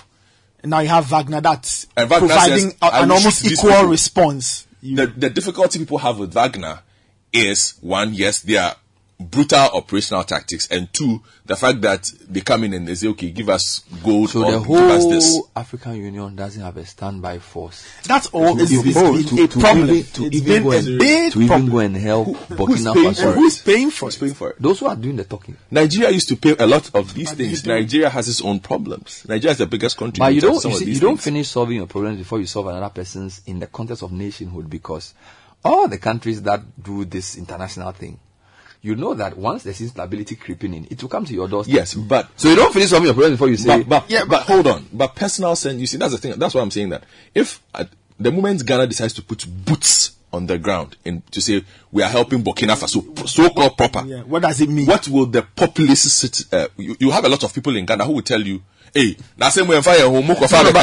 we are in Lebanon, we are in South Sudan. Different. So I'm not even saying we should go in. What I'm saying is that the whole arrangement that a country like Burkina Faso needs to depend on a private military contractor from Russia to defend it. It tells you the nation is not a viable country. No, because you see, it's not about just being viable. That's the point. That's why I'm saying that you can talk about viability, but you're not the one getting raped, pillaged every day. No, I'm not talking from the citizen's perspective. I'm talking from the leader's perspective. But the leader's reality is the citizens' reality. And the leaders have subscribed to this option. Yeah, you see, you still don't get me.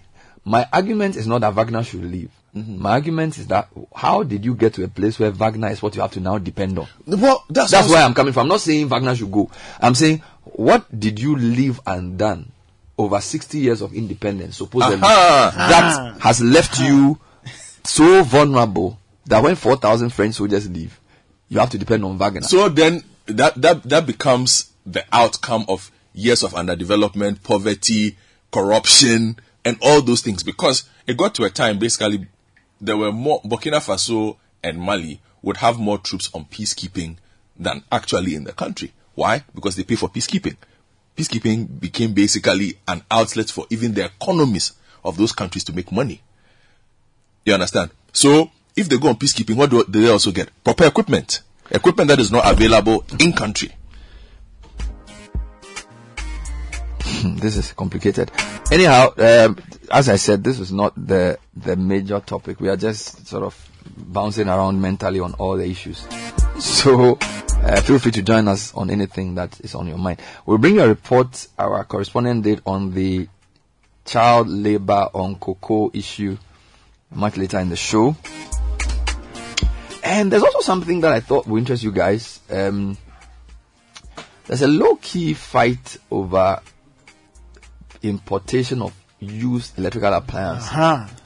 Have you heard of that? Over the weekend. So, like, the government wants to ban importation and sale of used electrical appliances and replace it with, because there are some companies that make them here. So, for example, when you come to like wires, cables, Nexans and Co do it here. So they are basically saying, yeah. So for some, they can get them here, or you can import the new ones. But the people who import the used ones are not happy. If I find time, we'll make some analysis on that. But before we get into that, Tech and Social Media Trends brought to you by Vodafone and Cal Bank. The Vodafone One Ghana promo is here. With just one CD, you can have 20 minutes talk time to all other networks and 1 gig data every day between 5 a.m. and 11:59 a.m. Simply dial *530# subscribe and enjoy longer conversations and browsing. The Vodafone One Ghana promo is the best value offer in town and it's easy on your pocket. Wake up to great value only with Vodafone. And reactivate your Cal Bank account this holiday season and get more value. Get free access to our short code *771# CalNet and the Cal app when you reactivate your Cal Bank account. Now simply call 0800 500 500 or chat with us online on our social media platforms and on WhatsApp. Cal Bank, forward together. And Nathan is back with the trends. Well, a couple of things trending. A very interesting trend. Here we go. Here we go is trending. Now, that phrase over time has been associated with Italian football journalist Fabrizio Romano. Now, it's trending because the deadline, the close of the window is quickly approaching. And Ghanaian fans of Chelsea especially have jumped on the here we go trend. Now, the story is that Chelsea officials are said to be in Portugal seeking the signature of Enzo Fernandez. Chelsea cry, why? Now, the story... I need a restraining order on Chelsea. Have you seen that video? They are buying too many players. So the story is that Chelsea wants to buy him before. They want to buy Enzo Fernandez before the window ends. And Ghanaian Chelsea fans have also jumped onto the here we go trend. But here we go for me is the first book I ever read. When I was in university primary school, they used to give us books. They call them My Little Books and other books. So the first book in the series is called Here We Go. I see. And the second book was called Off to Play. Well, other trends, Andrea Ayew is also trending. Andrea is trending because over the weekend news emerged that he and his Qatari club Al Sadd agreed to mutually terminate his contract. If you go and enjoy Ronaldo in Saudi, nobody top some of the petrodollar. Yeah, where he's going. Another trend, Mohamed Kudus over the weekend. So two things happened in relation to Kudus. He came off the bench to score for Ajax, and then he was named Swag Footballer of the Year. So the two things have combined. He scored for Ajax. Yes, have combined to put him. They try. Yeah, on the trends. Another thing that's also trending, Sheldon. What does he done? So over the weekend, in the last few weeks, he and Shatta Wale have been going at each other. Now the beef, quote unquote, got a little intense over the weekend. Shatta Wale says he's reporting Kojo Sheldon to the Ghana police for cyberbullying. So that's what's happening between the two gentlemen. So a number of trends, football related trends, entertainment related trends. In terms of tech news and an interesting one coming from China. Now, China's smartphone sales endured a record fall in 2022. Why? Tumbling 13% to their lowest level in a decade as COVID controls and a slowing economy sapped consumer appetite. That's according to data from a third-party research firm. So, looks like China's smartphone numbers, Charlie Sonway. That was Tech and Social Media Trends. This is the City Breakfast Show, the city's biggest conversation. Russ, I better turn my microphone on. Shit. It's time to hear some reality. 204. Abdul Karim. What up? Nigeria, jaga, jaga. Everything scatter, scatter. Come on, they suffer. Bossa, bossa. Gunshot in the air. Nigeria, jaga, jaga. Everything scatter, scatter. Come on, they suffer. Bossa, bossa. Gunshot in the air. And robber came to your house. He no take money, he no rape your wife. Went straight up to your bedside. Bossa, say fake down, you're down. Which I'm robber, no one money. Which I'm robber, no one Johnny. My political, I'm robber with that. Now waiting to kill Nigeria, oh. Nigeria, jaga, jaga. 11 minutes past 8, City Breakfast Show. Do you need to get somewhere quickly and safely without spending so much? Book your rides on Little App and enjoy 50% discount on your next 3 rides up to 30 CDs. You also get 15% off your first trip. So download Little App from the App Store or the Google Play Store now. Little App is truly African. And every time you eat, sugar and food gets trapped in our teeth, leading to tooth decay, gum disease, and in some cases foul breath. Now, brushing your teeth every morning and night with Pepsodent Cavity Fighter gives your teeth the protection they need, leaving you with 10 times stronger teeth. Pepsodent Cavity Fighter is fortified with pro-fluoride and micro-calcium ingredients, sealing tiny and invisible holes in your teeth. This prevents cavities, keeping your teeth strong and mouth healthy. Pepsodent Cavity Fighter, maximum cavity protection 10 times stronger teeth. Call us toll free 0800 200 030. Remember to brush your teeth in the morning and before you sleep at night. Pepsodent, every smile matters. Don't forget, Effective Living series continues this morning. It's our last episode. 9 o'clock, Michael Ohinifa talks about how to avoid self-sabotaging habits.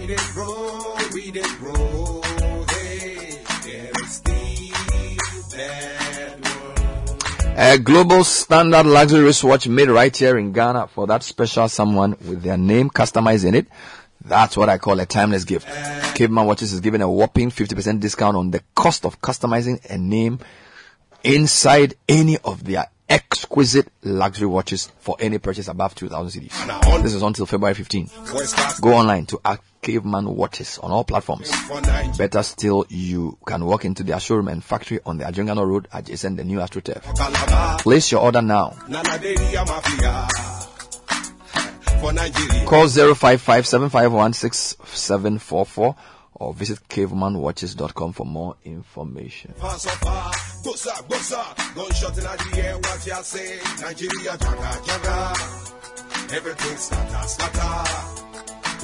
right, so the other story that I thought was related, even though somebody wasn't seeing the relationship, the cocoa story. And Nathan just give me the highlights of the cocoa story. Well, this is the Daily Graphic, and the story says, now, cocoa farmers in the Western region have described as criminal, a false report by foreign media that staged and filmed a scene in a cocoa farm in the region under the guise of being cocoa board officials. This followed publication by Qatari-based media organization Al Jazeera, whose reported visit Ohiampe Nika in the Menfi West district of the Western region and disguised themselves as officials of Cocoa Board. Now, a former assembly member for the area, Samuel Ofoyasari, who featured in the Al Jazeera report, said the media house did not tell them about their intention. Now, it said, or the story says that in the farm, the Al Jazeera journalists, so essentially 3 of Mr. Jan's teenage nephews. So there's a farmer called Mr. Jan, Mr. Owusu Jan, whose farm was nearby, and that was where the filming took place. Now, 3 of his teenage nephews had come back from church. They were asked to change and go to their uncle's farm. Now, in the farm, the Al Jazeera journalists told the farmers to use their machete to harvest the pods from the tree and give it to the children to open them so they could film. Now, he said that Ohiampe Nika community were waiting for the support of the supposed Cocoa Board officials, but they were shocked to see themselves in an Al Jazeera TV report, and the report was on child labor on their farms. And they say that, quote, "We don't use children or engage in child labor in our cocoa production, and it is therefore wrong for Al Jazeera to visit us on Sunday and pose as Cocoa Board officials and stage a scene to support the assumption and broadcast it to the world," end quote. All right, let's talk to Obed Owusu Adai, who's a campaigner for Eco Care Ghana, and he's also a co-convener of the Ghana Civil Society Cocoa Platform. What does he make of this very interesting story that there was a false report which has gone viral? Farmers said they'll seek legal redress because they feel that they've been misrepresented. We are also told that Director of Special Service at Cocoa Board, Charles Nyaglo, described the actions of the Al Jazeera team at Ohiam Penika as criminal, and that the report had subsequently been lodged with the police. The police were currently investigating the incident and appeal to all those who played a part in the discussion to come and assist. So, thanks for joining us, Mr. Owusu Adai. Good morning. Good morning, Bernard. I believe this story is not new to you, as has been captured in the graphic. The pushback from the community that the Al Jazeera report on their farm was a misrepresentation, and they were sort of tricked into even filming the kids holding the cutlasses and things. You know a bit about this story, don't you? Yes, I do, Bernard, and we've been following it for some days now. So what do you make of it? Thank you, Bernard, once again. There are two issues to this story, Bernard. I think the first part is the failure of the journalism. So you're a journalist, and I apologize that probably I'm attacking you, but we see it as a failure of journalism, that somebody comes outside the country and is able to have access to these communities, and they went with a local representative who went to stage such a scene. So first, it's a failure of journalism and the whole issues around how stories are captured in our communities. The second part is the issue of child labor itself, how it was reported and how the story has been told over the years. I think that is the second part of the problem. And for me, as somebody who has worked in this space for some time, I would not deny the fact that there are some semblance of child slavery, child labor within the cocoa supply and value chain. But the issue has been how it is told to the international community. And this is a typical example of how stories are taken on the ground, and they are twisted to meet a certain narrative or to address a certain narrative. And so those are the failures that we identify in this reportage. And I'm happy that Cocoa Board and other stakeholders have begun to take action. And we are also taking action by trying to identify these communities specifically and go there and look at whether or not some of the interventions that government has put in place, like the child labor monitoring remediation systems, do they operate there, and what is the community doing about some of these issues? So that would be my initial take on it. So on the two things you identified, because we have not heard from Al Jazeera again or yet on this allegation, I really hesitate to proceed with the view that this is criminality, and I believe the police are investigating. But at least we've heard the community say that they were tricked into doing this, and the whole thing was staged. But let's go to the second issue, which I feel is a more general discussion we can have. Is there a sense in which some media wish to portray our cocoa in a certain light, so that beyond this particular Ohiampe Nika story, do you sense that there's an eagerness by particularly Western media houses to keep hammering on the issue of child labor in cocoa? Number two, is this child labor in cocoa thing such a big issue in reality? If you come to Ghana knowing the way our communities work, is this such a major issue that we should be dealing with, irrespective of what the Western people think about it? Yes, so Bernard, on the first issue, yes.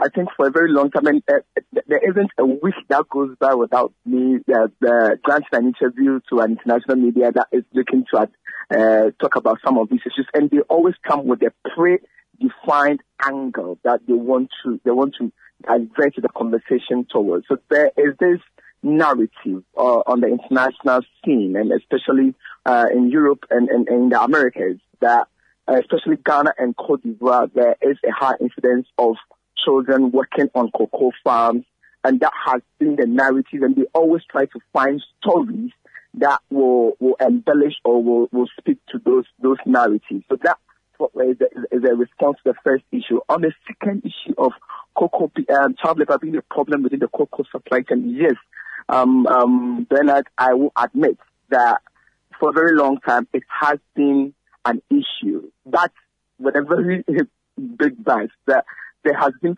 consistent efforts and attempts, both from the Cocoa Board, from civil society, and from the international community, even some of the international community, to support in addressing these problems. And there are several reasons that brings about this semblance of child labor within the cocoa supply chain. The number one issue is cocoa pricing. And people don't always want to talk about that. They want to talk about the symptoms of the problem, but not address the causes. The cause is the root cause of the farmers or cocoa farmers wanting to use children as labor on their farms because they don't have money to pay for labor. You go to some of these cocoa growing communities and they share the landscape with illegal mining. And these illegal miners pay 200 cedis per day for labor. The cocoa farmer can only pay 40 cedis, at maximum 50 cedis per day for labor. And so obviously there is this sense of the farmer wanting to use their children to support them in their farm. But I think we need to put child labor within the context. What at all is child labor? It's not that children are not supposed to support their parents in the farm, but it's about, does it deprive by helping their fathers in the farm, does it deprive them of their childhood? Are they being threatened by the tools and equipment that they are using on the farms? I think these are the bigger stories we need to be looking at. Because for me, I'm a product of cocoa farm. I grew up in the cocoa farm in Kensekom, area, and some of my fond memories were the days that we went to the farm on Saturdays and Sundays to break cocoa pots, and the whole family, the whole household will come together. We cook on the farm. That is not wrong, and I think that is what the international community needs to understand, that is not wrong. It's part of our socio-cultural upbringing, and it's not wrong. It is when it is depriving the children of their childhood, when it is exposing them to harm. Those are the areas we need to be focusing on and trying to address.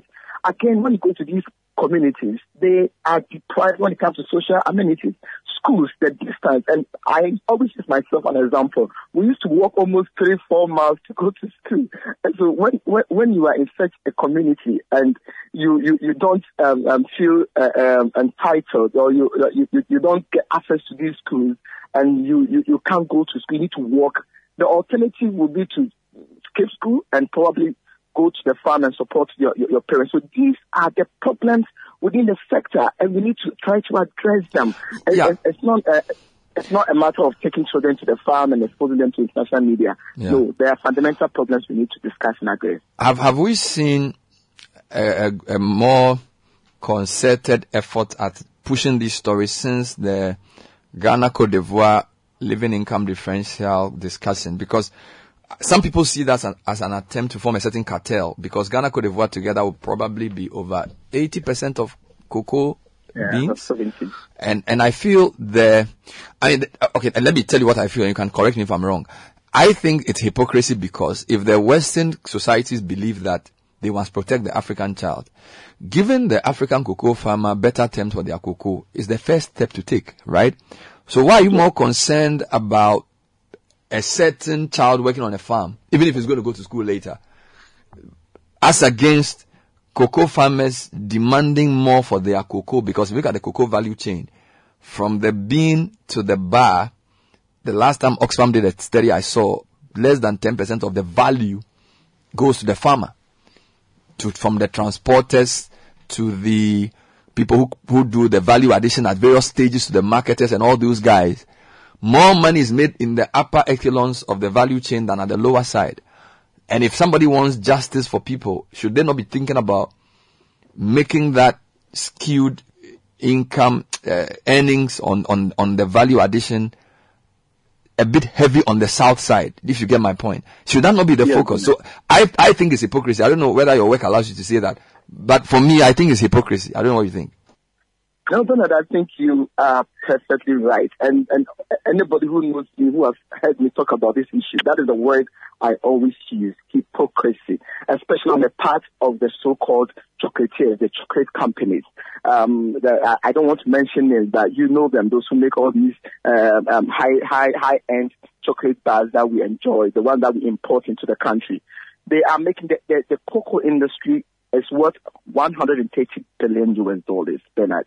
And just as you rightly said, at the last count that was done by Oxfam, it was 6.6% of the value of this industry that goes to the farmer. So it's less than 10% that goes to the farmer. And so obviously, if you want to address challenges at the downstream, you need to make sure that you tackle the underlying causes of those challenges, which we all know, Bernard, that is where the hypocrisy comes in. We all know that only 10% of farmers in Ghana and Cote d'Ivoire live beyond the poverty line. 90% of them live on less than $2.14 a day, which is the poverty line done by the UN. So the issue is, why are they not putting more of the money into the farmers' pockets? Why are they only lining the pockets of their investors on the international market? And that is because Bernard, you know this, you're an economist, you know this more than me. The more you impoverish them, the more you keep them at that level, you're able to control them. You're able to have control over cocoa as a commodity, and that is what is happening. Bernard, let me give you this. When Ghana and Cote d'Ivoire came together in 2019 to initiate the living income differential, before the LID of $400 was introduced, there was a country differential of about £360 for both Ghana and Cote d'Ivoire. Do you know what the industry did? They went to Berlin, and I was in Berlin when they accepted to pay the LID of $400. What they did was to take away the country premium or the origin differential. So what they did was they gave with one hand and took with the other. They accepted to pay with right, but they took the country differential with the left hand. And so at the end of the day, it is zero. So Obed, beyond exposing their hypocrisy, what should Ghana, Cote d'Ivoire, Nigeria, countries within the region that produce the seed, what should we be focusing on to change this very egregious 6.7% value thing? What should our policy thinkers be doing aggressively? Bernard, it's about value addition. If we want to get more out of the value chain, we know where most of the funds or most of the money goes. The money goes into the final product. So I believe if West African countries that produce almost 70% of global cocoa, if we want to get maximum value out of the product, out of the cocoa, we need to begin to add value to our beans, and we need to also consume more within the African region. We don't consume a lot of cocoa products in Ghana. It's only during Valentine's Days and on certain festive occasions you see people clamoring to go and get chocolates and all that. If you want to get value out of the beans, let's first of all put a lot of secondary and tertiary production in place. Let's build more. Let's allow for more industries to be established to process the beans. And then the second thing, which my friend Alex Asambo and his team at the Ghana Cote d'Ivoire Cocoa Initiative have already begun doing, is to talk and dialogue with these international communities to understand and appreciate the difficulties that the farmers are going through to pay them a living income to be able to survive. So aside adding value, we also need to get more out of the price on the international market. I think that is how we'll be able to But what about markets and consumption? So, yes, you need to add value. But I ask myself, how many Ghanaians buy chocolate? How many Nigerians, Sierra Leoneans, Botswanans or Africans consume chocolate? And if they do, where do they buy it from? Because when I look at global chocolate consumption, a lot of this is China, and I see that a lot of the European countries are selling across to that part of the world. African countries per capita consumption of chocolate products is very, very small. So is there not a need for some promotion on that side too? Because beyond, as I say, you see, because you can shout for all you want, but if you are not buying the thing, is if a cocoa marketing company or what's the name of it, CPC or Niche Chocolate or whatever, if they produce the thing, people are not buying it here. There's no way they can continue adding the value. So I don't know what you think about that. Whether we need to now start some campaign, free SHS, free cocoa, chocolate drink, or something, so that more people will consume the thing. You get my point? Yeah, I get your point, Bernard. And I remember on a very, very funny side, I remember in Parliament when this 600 million cocoa loan was, they were going for, they earmarked about 5 million to supply inmates in the prisons with chocolate drinks. I don't know if you heard about that. But I mean, on the more serious note, I think Ghana hosts AfCFTA, the African Free Trade Continent, Africa Continental Free Trade idea. I think it is about time we began to utilize some of these opportunities. We need to do more intra-African trade, and if we don't do that, we have a population, combined population of 1.5 billion across Africa. If we begin to trade among ourselves and consume our commodities, I think that is an entry point, a starting point. And you are right. If you don't consume, if you Nietzsche or Mama, Kingsback, if we produce them in Ghana and we don't consume them here, at the end of the day, they will not make profit, and they will be obliged to partner with international organizations or international companies and export the commodity. So the point you made is 100% spot on, that we need to promote more local consumption of cocoa products in Ghana and in Africa. Thank you, Obed, for your time. Obed Owusu-Adah is a campaigner for EcoCare Ghana, co-convener of the Ghana Civil Society Cocoa Platform. And one of the things I was trying to achieve with the interview is also to focus civil society. You know, civil society is very rich with advocacy against, as against advocacy for. So what I'm trying to say is, they see an injustice and they want to correct it. But I feel when it comes to the issue of economic development, we must have to now promote for. So yes, you are exposing whatever somebody's agenda is. You are exposing all these bad things happening. But you also need to say, okay, let's promote Africans buying their own chocolate products. Because when you promote that, that creates a market for you.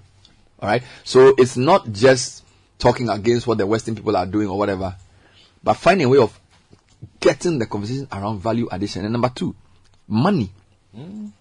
See, in the past few months, I've been thinking a lot about money. And one of the things I've realized is, you're reading about ecosystems, our financial institutions are not set up to support real business. You know, if you listen to my interview with Yabena Mponsa very closely last week, he says, when you have any meaningful thing to do, local banks will not fund you. Why?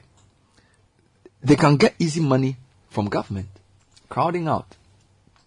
We've said it before, I need to repeat it. So if Sky and Co, they've linked up with some cocoa farmers in Western North, and they have a huge cocoa processing plant in Tema, they won't get a loan from any bank in Ghana, because the bank can get 30-something% by buying T-bills, or even 20%. They can buy government bonds up until this. So I'm trying to link everything to what we are discussing, that if we wouldn't, so the issue of economic development goes back to the question of capital,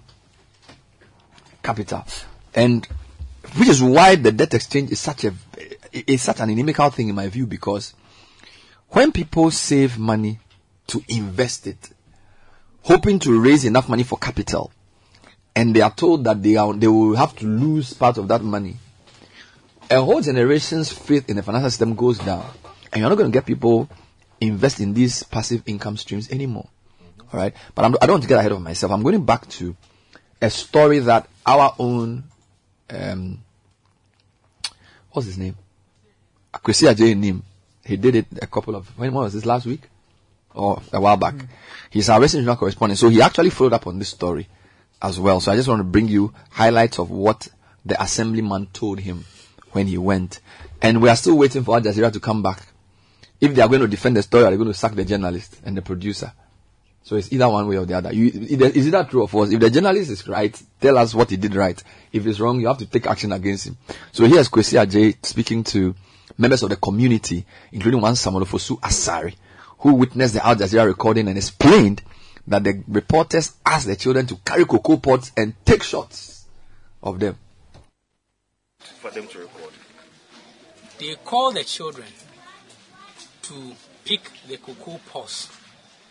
Like, they want to see if the family are feeding from the cocoa. So they call the children, hey, you come, pick that cocoa pot. Then they will take you a short camera or short video. Hey, you pick the cocoa, carry it on your head, put it in the basket, carry it as if you want to go and pour, or you want to go pick many and pour. So they instructed them. After that, they give them chocolate. Even some of the children have never seen chocolate before. So they asked them, have you eaten chocolate before? They all said no, including the father or the family as a whole. They have not even eaten chocolate before. So they told them that this is what they use your cocoa to produce. So if you have not eaten it before, you've eaten it today. So we all became happy that they've never eaten chocolate before. So for their life, once they've eaten chocolate, I'm not working on the farm. Even me myself, I'm a CCPC member, child rights. So the children are not working in the farm. It was a Sunday. Some of the children were even at church service, children's school or Sunday school. So because they went to the father to call the family, he called the children that all my children should come. So they all came, and then they asked them to follow to the farm. They don't go to farm. We don't use them for farming business. To farm clothes. The children were changed to farm clothes before they went to farm. Yes, because the farm was closer to the house, so they were all asked to change before they went to the farm. They were asked to do that. They were asked to do that. Yes, because I was there. I saw everything, but I didn't even know, because when you told me it's a family, I thought it's a family that you want to know the source of income that they earn. So if you are acting or telling them that you should change yourself, dress like as a farmer, or the father too has to dress as a farmer, I don't know, like what we are looking for from the government was not what they captioned. So the caption was different. We told them our problem. We don't have potable water, electricity, and the roads. So we told them our problems. And you can see yourself that we have a road problem. Stage manage. It's a stage manage. Like a script you read, then act it. Because they couldn't write a script for them, they act you. Do this. So even they can't speak to you. So the Ghanaian correspondent or the reporter is a Ghanaian woman. Was interpreting. Yeah, she was interpreting to the farmers. She was interpreting. Hey, you pick this cocoa, you offer cocoa, no? So the children will take the cocoa. Because if you ask the children to take the cocoa, somebody who is in nursery or KG don't know take English. The English, you can't speak or how to. So for cocoa, no, then he will pick it, and then he will take a short video or camera. Well, I didn't know it was not from Cocoa Board, and the reports that they didn't send to Cocoa Board. So to me, I am not happy for their coming, and even what they came here to do. I am not happy at all, because before you ask somebody to do something, which means you have to let the person know where you are taking it to. So they told us that they are taking it to Cocoa Board. They are taking it to Cocoa Board for Cocoa Board to come out to help us. Meanwhile, for this one, I don't know if they sent it to Cocoa Board. They didn't even send it to Cocoa Board. They didn't even to call us. Before you take me a short video or you ask me to act, before you publish the video, send me the link before. Let me watch how I manage myself in your video. If there's a mistake, let me tell you, this don't publish this one. Publish this one. But you publish the whole thing out. Meaning, you steal from me. So I have the right to sue them, and they can be sued. Yes. If I know where they are.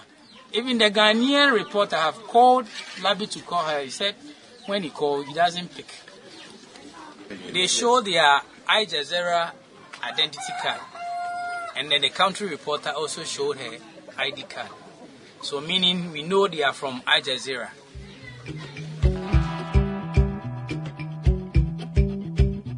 All right, now, there are a couple of things I need to just say here whilst we discuss this. So, there are other issues with cocoa that we have mentioned before that I want to reiterate. For example, Obed mentioned how low proceeds from cocoa is forcing a lot of farmers to offer their farmlands for galamsey. So, one of our largest foreign exchange earners, so it's almost like the two largest foreign exchange earners are fighting each other. More galamsey, less cocoa. And it shouldn't be that way. So something needs to be done about low cocoa proceeds. So the amounts we pay our cocoa farmers, we need to have a conversation about that. And I feel the cocoa board arrangement, produce buying company, that whole conversation, living income differential, the Western world, there has to be a proper global conversation around cocoa. And I think our president and the Ivorian president can lead that conversation. Beyond the living income differential, I think there's a lot to be said about African consuming cocoa, justice in the cocoa value chain. All of that must be brought together into one. So that's point number one. And then point number two, Sky, I think you have more information on this. Yeah. How the guy, when the guy said the guy hasn't seen cocoa before, I'm sure it was somebody whose father or uncle owns a cocoa farm has not seen chocolate before. I don't believe that. Fred, please, I want you to call a name and let me ask you whether that's place such a far village. Fred, if you are listening to me, because Ohiampe Nika should not be such a far place that call a name for me. That the guy hasn't seen cocoa in his chocolate in his life. Yeah. That somebody comes to deceive him with chocolate to do this. Yeah. This is 2023. It's terrible.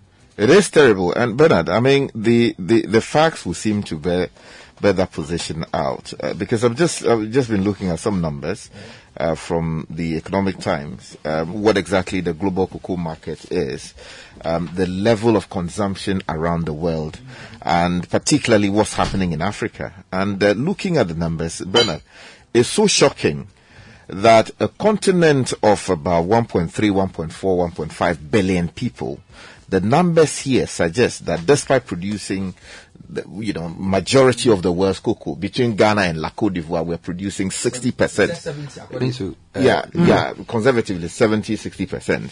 The numbers suggest that Africans only account for 3.28% of the chocolate that is consumed annually.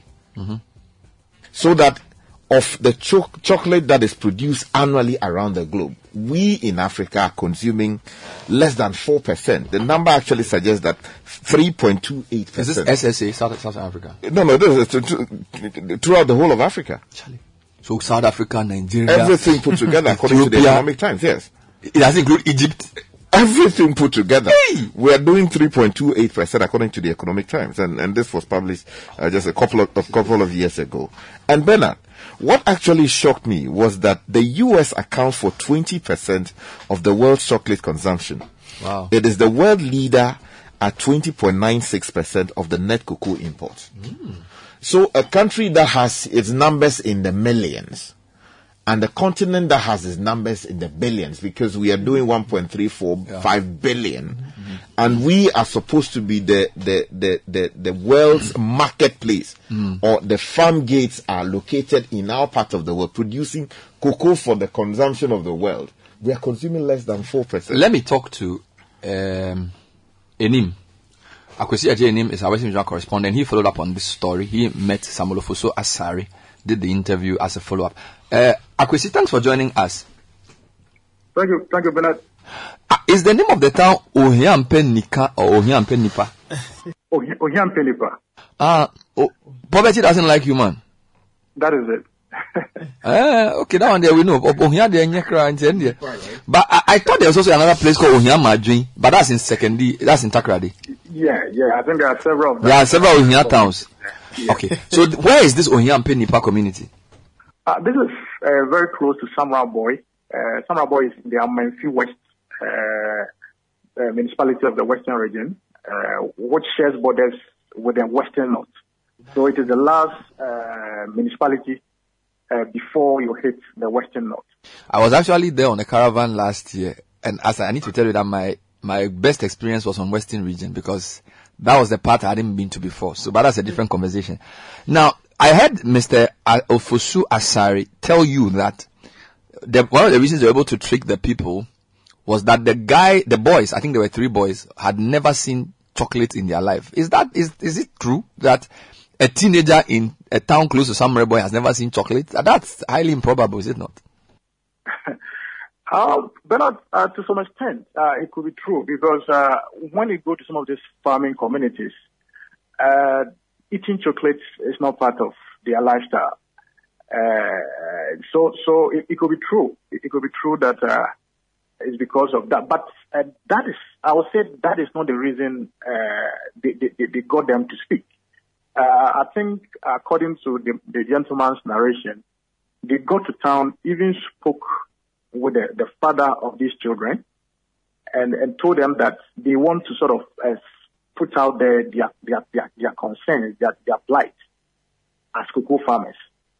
So, knowing that they have some social developmental issues, the father agreed to cooperate with these people who later turned out to be reporters from Al Jazeera, and led by their country reporter.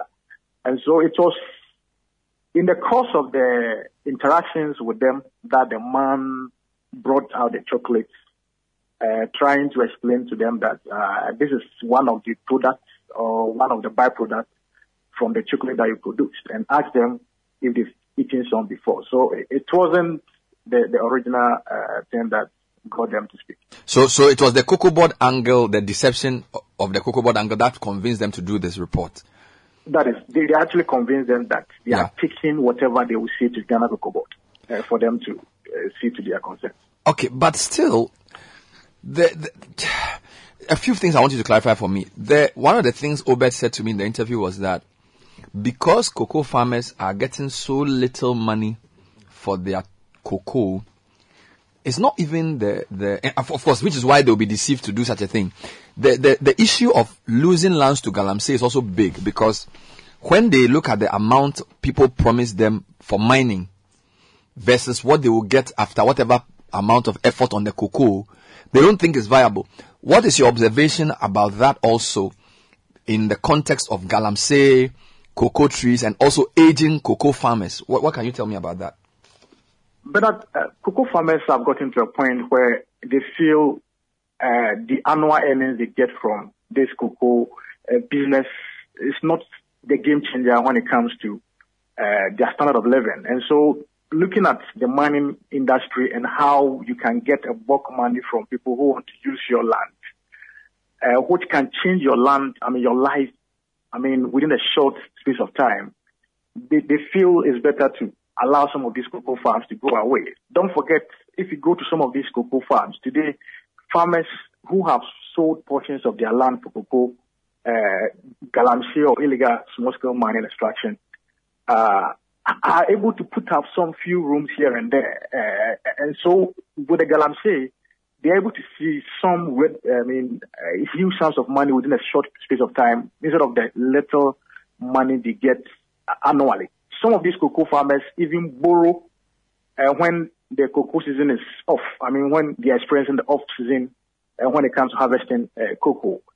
Some of them even borrow from cocoa crutches. The purchasing officers, the cocoa purchasing officers. They borrow from them when they are off season, and when the cocoa season comes in, they whatever harvest that they get, it is deducted. So even before the harvest comes, they've already spent the money. And if I listened to your interview where the gentleman said that the cocoa industry is about 120 or 160 billion $billion, and Ghana Agricos put together, we're getting about $6.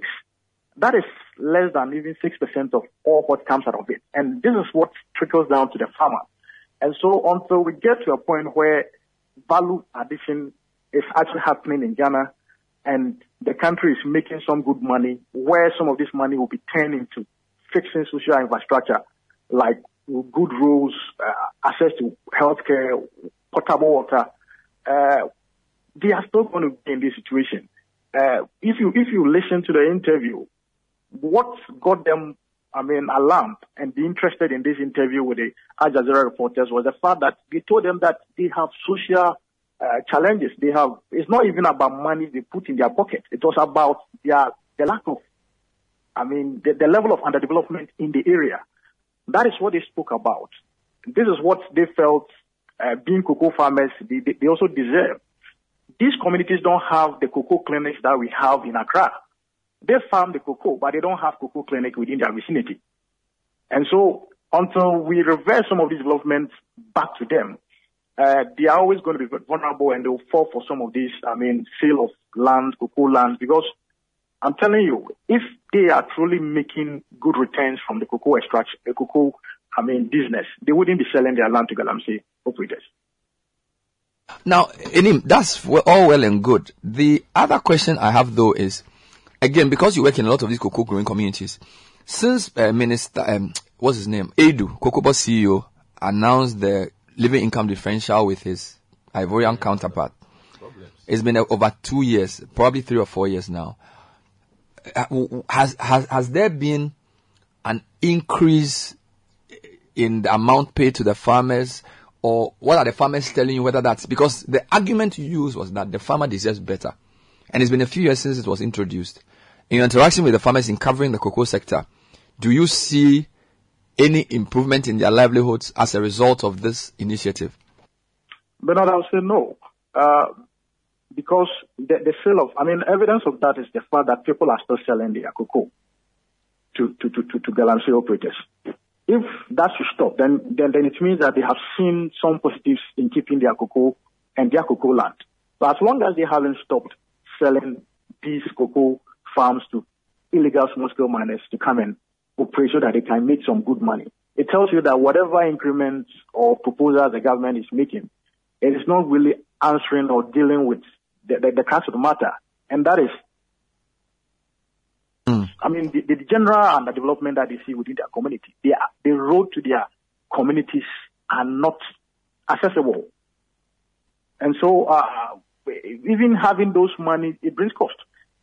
Some of them operate, some of these cocoa farmers have turned to using their little money to be doing this small tricycle business, and the roads are not good. So I think what we should be looking at is even the infrastructure within the vicinity of these cocoa communities. If we can upgrade these infrastructures, that for me will be an evidence of an industry which is really thriving. And obviously there is a link between cocoa mining, Galamsey.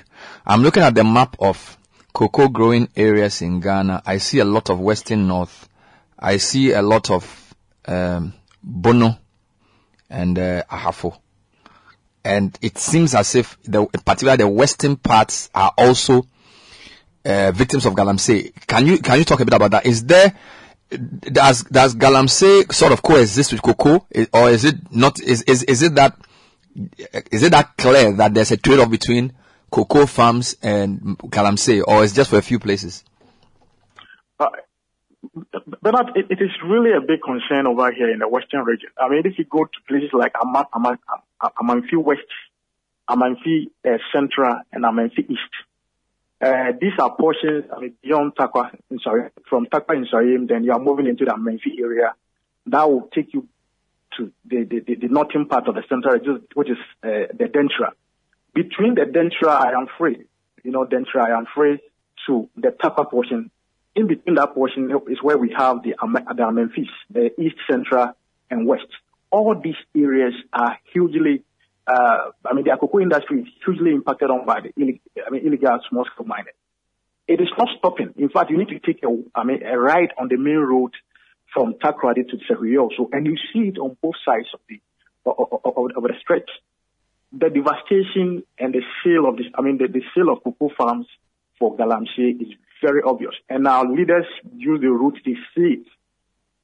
So that competition for existence is really there. I mean, the mining industry is really, reducing the cocoa farms that we have. And that is a concern. But when you travel with Cocoa Board officials to visit these farms, how concerned is Cocoa Board about this Galamsey effect on the production? And are they doing anything beyond what they say in the news to show that they are trying to address the existential threat that Galamsey poses to cocoa farms?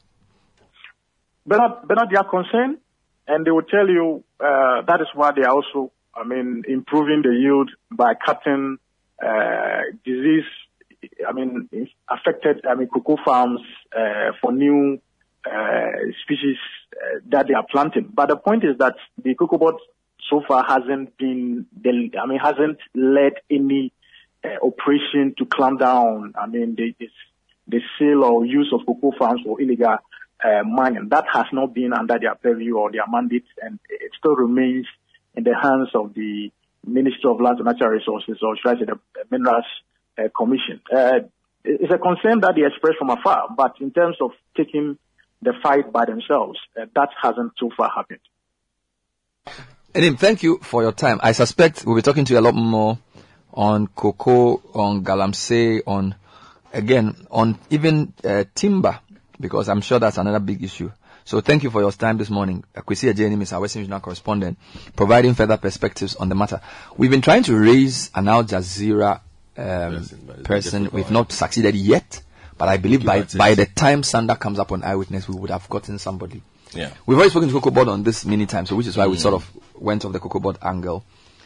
And I also feel the conversation about the Galamsey should not be underemphasized. You see, I don't want to become a victim of just pointing out to a problem which is external. Oh, yes. Without dealing with my own internal problem. So the biggest threat to cocoa farmers is also Galamsey. Yeah, that's true. So somebody may be depicting you falsely for their own agenda, for your overall value. Somebody may be trying to fight against you, getting your living income differential.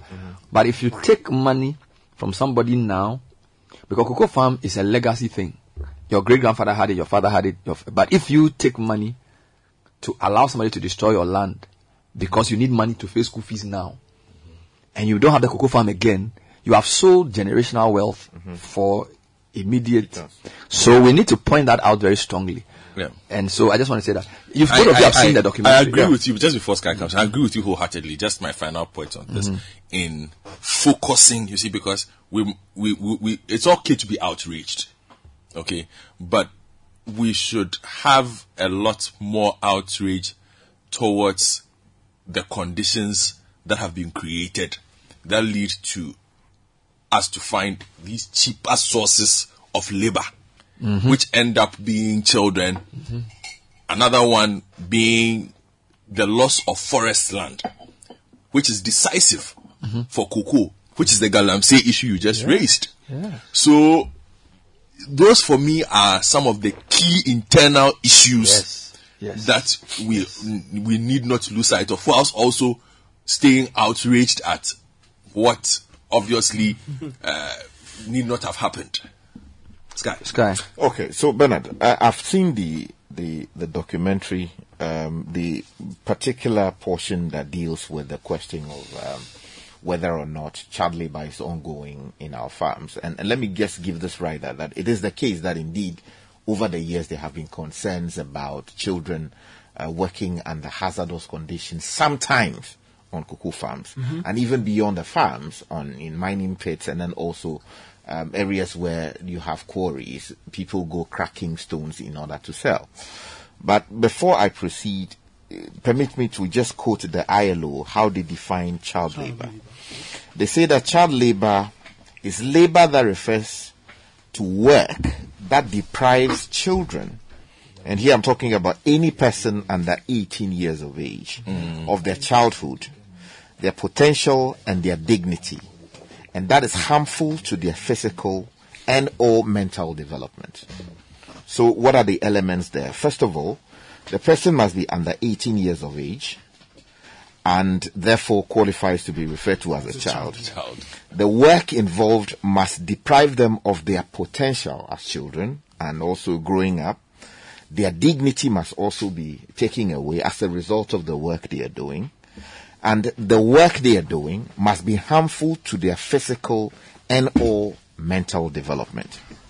It also refers to work that is mentally or morally dangerous and harmful to children. And he goes on to provide further definition. So the question we should be asking is whether these elements, as I've teased out, are satisfied in the documentary that we've seen. Looking at the documentary, it would seem that, as the guy rightly stated, the gentleman who Kwesi spoke to much earlier, the kids carrying one pod of cocoa or two in one hand, one on the head, and wearing what would seem to be their Christmas jumper or whatever it is. And that is presented to the world as evidence of child labor. I think, with the greatest respect to the Al Jazeera and the media house that did this, look, they should do much. They should come and explain. Exactly. They should come and explain what they were trying to do. What they were trying to do. Because when you go to where children are actually being exploited, you know it. Yeah. You see it. Yeah. Sometimes you see people whipping them. So that they do the work. Go to the quarry sites where children are being abused. Or some of the fishing communities. Exactly, like the Germany, these areas on the Volta Lake. Parents give their children for 500 CDs. And jumping off canoes, going into water to fish and all. Where they force them, you can see that, look, they are doing it against their will. Someone is insisting that it should be done. Not this one where the children look so happy doing what they were doing. We'll come back to this story. I'll bring you Effective Living series and I'll go back to the story. The way the town is called Ohiampe Nika. Enika. So Enika is happy, joy. Happiness, joy. Oh, Ohiampe Nika. Poverty doesn't like joy. Oh, yeah. I want you to suffer. Alright, so we're going to turn to the last episode of Effective Living series shortly, and then when we come back, we have more cocoa discussion for you. But the football fever never stops with Showmax Pro. Watch the best live games from the Premier League, Europa League, La Liga, Serie A, and more live from SuperSport or Showmax Pro. Plus, you can stream movies, series, and kids shows on any device. Sign up to watch the world's best football and the greatest local and international entertainment, all from only $59.99. Less than 60 Ghana cedis. Wow. 60 cedis. Go to showmax.com for more information. And yes, tell me about Lashibi. Well, yes, Lashibi Funeral Homes. They say that, look, if you lose a loved one, it can be very, very trying, and they are in the business of taking you through the entire process. They have 21 years of experience. So from picking up your loved one through burial or cremation and all, they have you covered. Call them on 0509-542-409 or send an email info@lashibifuneralhomes.com. You can visit their website, lashibifuneralhomes.com, for more information. Lashibi Funeral Homes and Crematorium, dignity for the deceased, comfort for the bereaved. Now, if you're thinking of moving to Canada or, you are trying to help somebody do that, talk to Askia Immigration Consulting Services. They are at 1 Airport Square, Airport City on the 8th floor. They are regulated, so they'll give you proper info on what you need to know. Visit their website, askiaimmigration.com, for a free consultation, or call 0506-012-289, 0241 318-890, or 0595-449-054. Send them an email. Welcome at askiaimmigration.com. Askia Immigration Consulting Services, the joy of greatness for your journey to Canada. When we come back, it's our final episode of the Effective Living series. Michael Ohinefa says, don't sabotage yourself in 2023. He'll explain when we come back. This is the City Breakfast Show, the city's biggest conversation. This is the City Breakfast Show, the city's biggest conversation.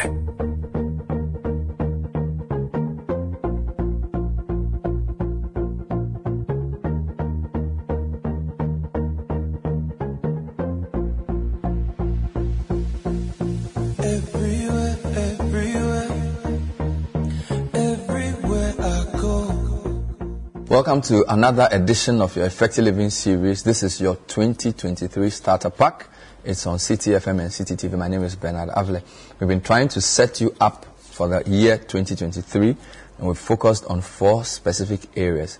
This is our final week where we've been talking about financial foundations. My aim today is to put it all together. So after listening to all the ideas on personal development, on emotional intelligence, on physical well-being, mental health, financial foundations, how do you strengthen yourself to achieve what you want to achieve? How do you take responsibility in order not to become your own worst enemy? My guest has been on the show before. He was on a few weeks ago where he spoke about the skills that are required for the 21st century and beyond. This morning he's going to help us with what he calls overcoming self-sabotaging behaviors. Michael Ohene is our guest. Michael, thanks for coming on your show. Thank you very much, Bernard. And as always, it's a pleasure. You don't get tired of coming on this show. Sometimes I wonder whether if I keep calling you like Charlie Bernard, you've been doing this for years. Don't you get tired? You always get the energy, you always get the vim. So what is it that makes you keep coming back?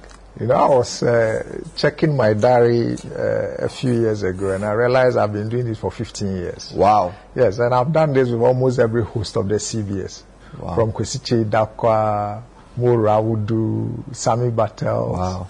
Everybody, when we were in school, we were still doing it. Wow. But it gives us pleasure when we go out there and people say, oh, I heard you on CT, and this thing that you said is, in fact, it's made this change in my life. I remember I went to Tamale to do something, and one guy, as soon as he heard my name, he came and gave me a big hug and said, are you there? And I think that year we had done something on self-management or self-organization. And he said that thing has really, really made an impact in my life. So that's what keeps us going. That's the fuel. Why is this topic important? Overcoming self-sabotaging behaviors. It's extremely important. In fact, for me, it's crucial because in the last 4 weeks, viewers and listeners have listened and watched 16 presentations on various topics that covers just about every aspect of their lives. And what I see and hear as we go around the country teaching and training, people tend to say, oh yeah, what you are saying is good, but you know, the reality on the ground is. And I hear this a lot. What is that reality on the ground? Why do people think that speakers like us, what we see is not reality, that it cannot change their lives? People think that there's some change that must come from somewhere, some esoteric place. And so I think today, bringing everything home and saying, look, there are some things we do that prevents ourselves from achieving our goals, our dreams and aspirations for the year. And so it is important that we deal with that. And is this to hint that at the end of the day, it is you, the person in the driving seat. It's not anybody else. And the fact that lots of people seem to think everybody is responsible except me. Is this one of the reasons why this topic is crucial? You are spot on. Because whether it will be or not is up to us. Yes, of course, we give place and room for the macroeconomy. We give place and room for government policy. We give place and room for the context in which we are in. But if you read all the history books, history is always made by those who take up their own challenges and then run with it. Yes, the external can happen to you, but the only person who can stop you is you.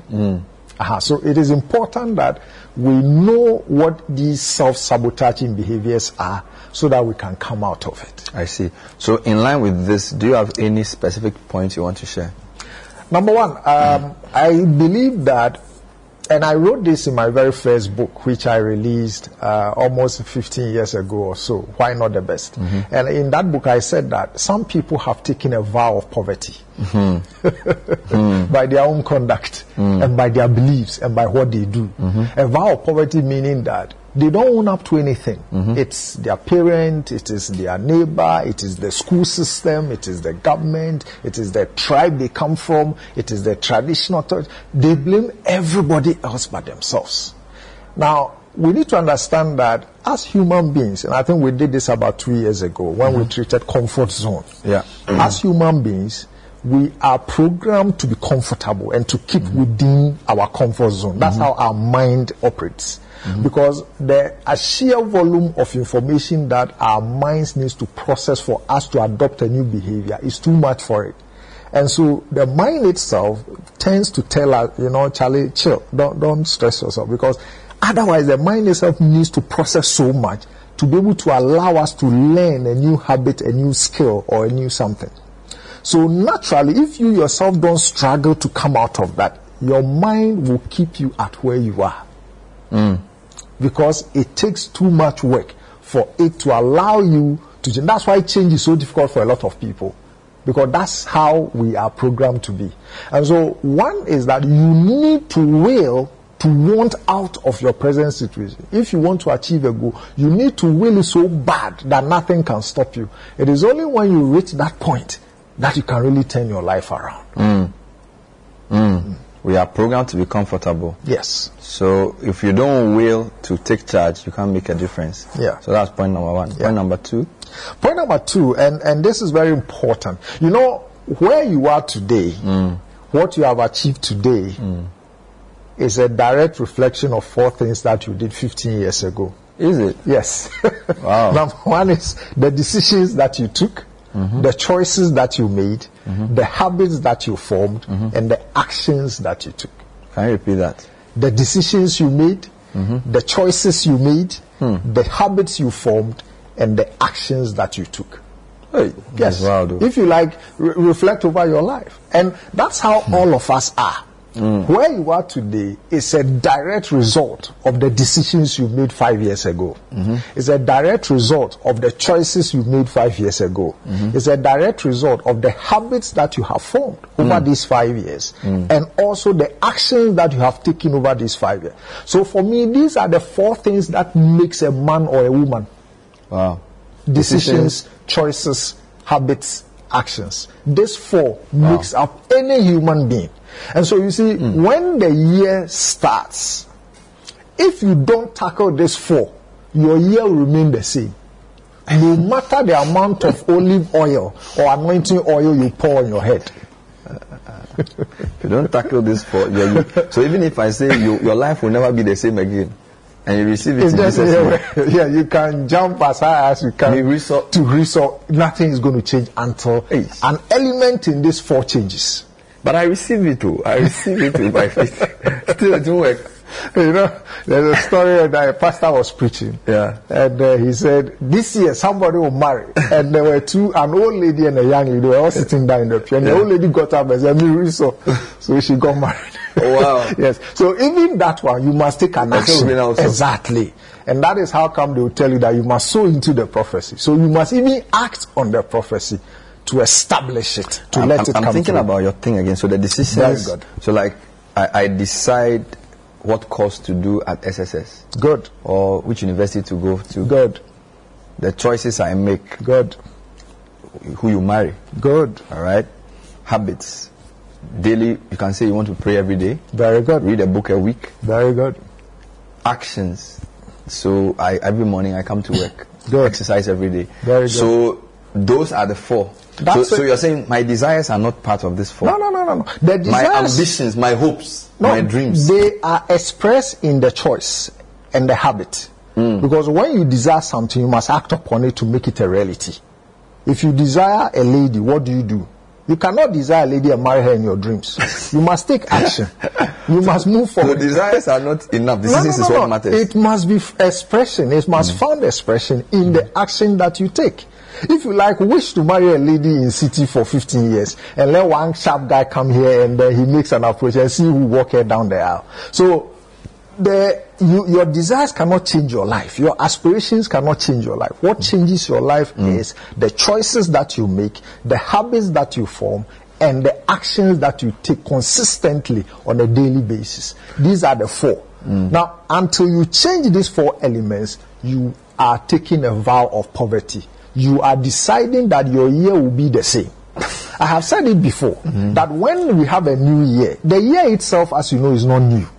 But God in His wisdom gives us an eraser, 1st January of every year, to erase what we did the previous 365 days, so that we can continue to write. Now, what a lot of us have done is that we are holding the eraser. We've made a mistake, but we are afraid to clean, to wipe the eraser. And we keep saying, WAEC is difficult. Oh, the questions are hard. Oh, the teacher is some way. Why is it that my mates are right? But God has given you the eraser. All you need to do is to erase and continue to write a new one.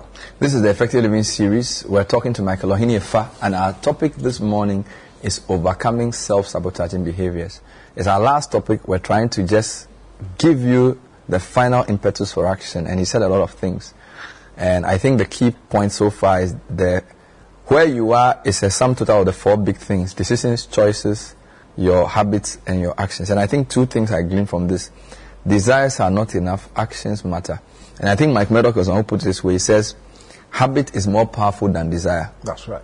Habit is more powerful than desire. So you can desire to be the best student in your class.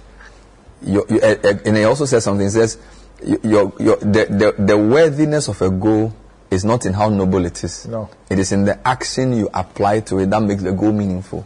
So don't say I have a bigger dream than you.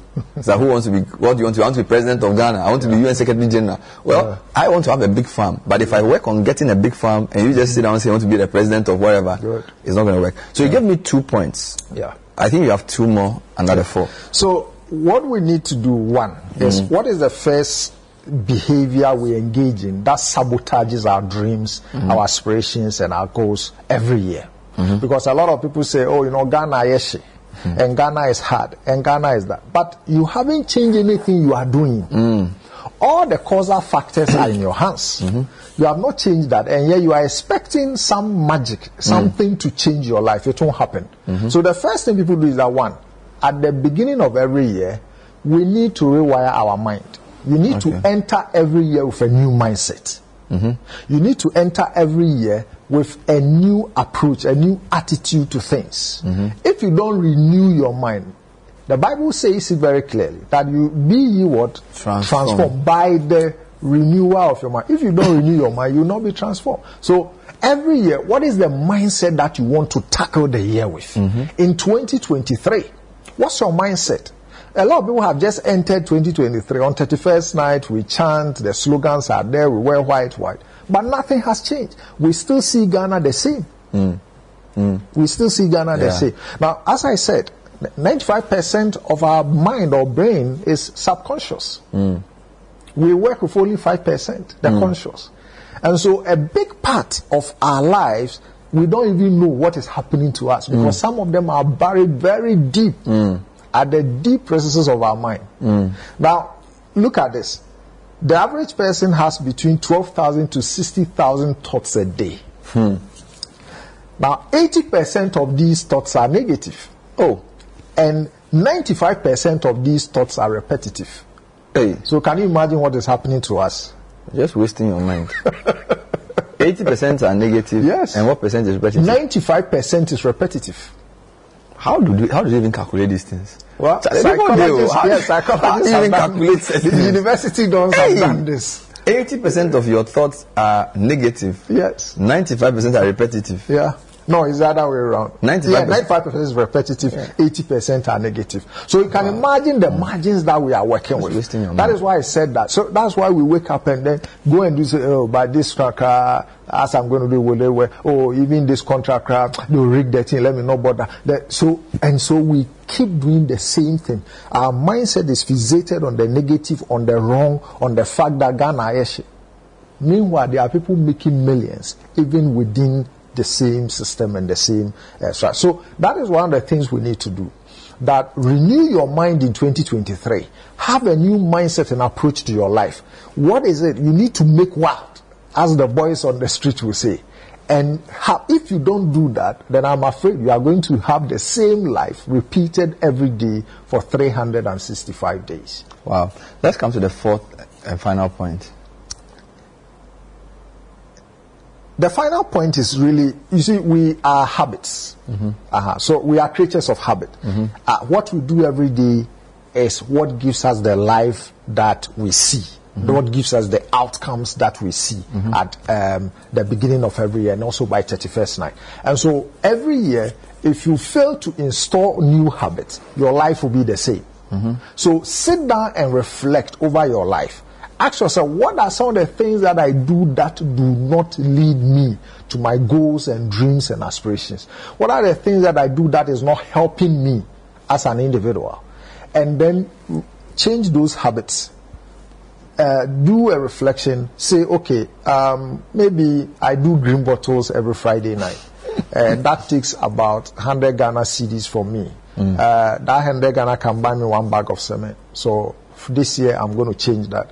Or even you say, okay, I'll do the green bottle, but instead of 3, I'll do 1, just to slow down. Then the money for the 2, I'm going to put it into cement or something. So look at your life. You've been a professional. What are you doing to develop yourself so that you can grow on the corporate ladder?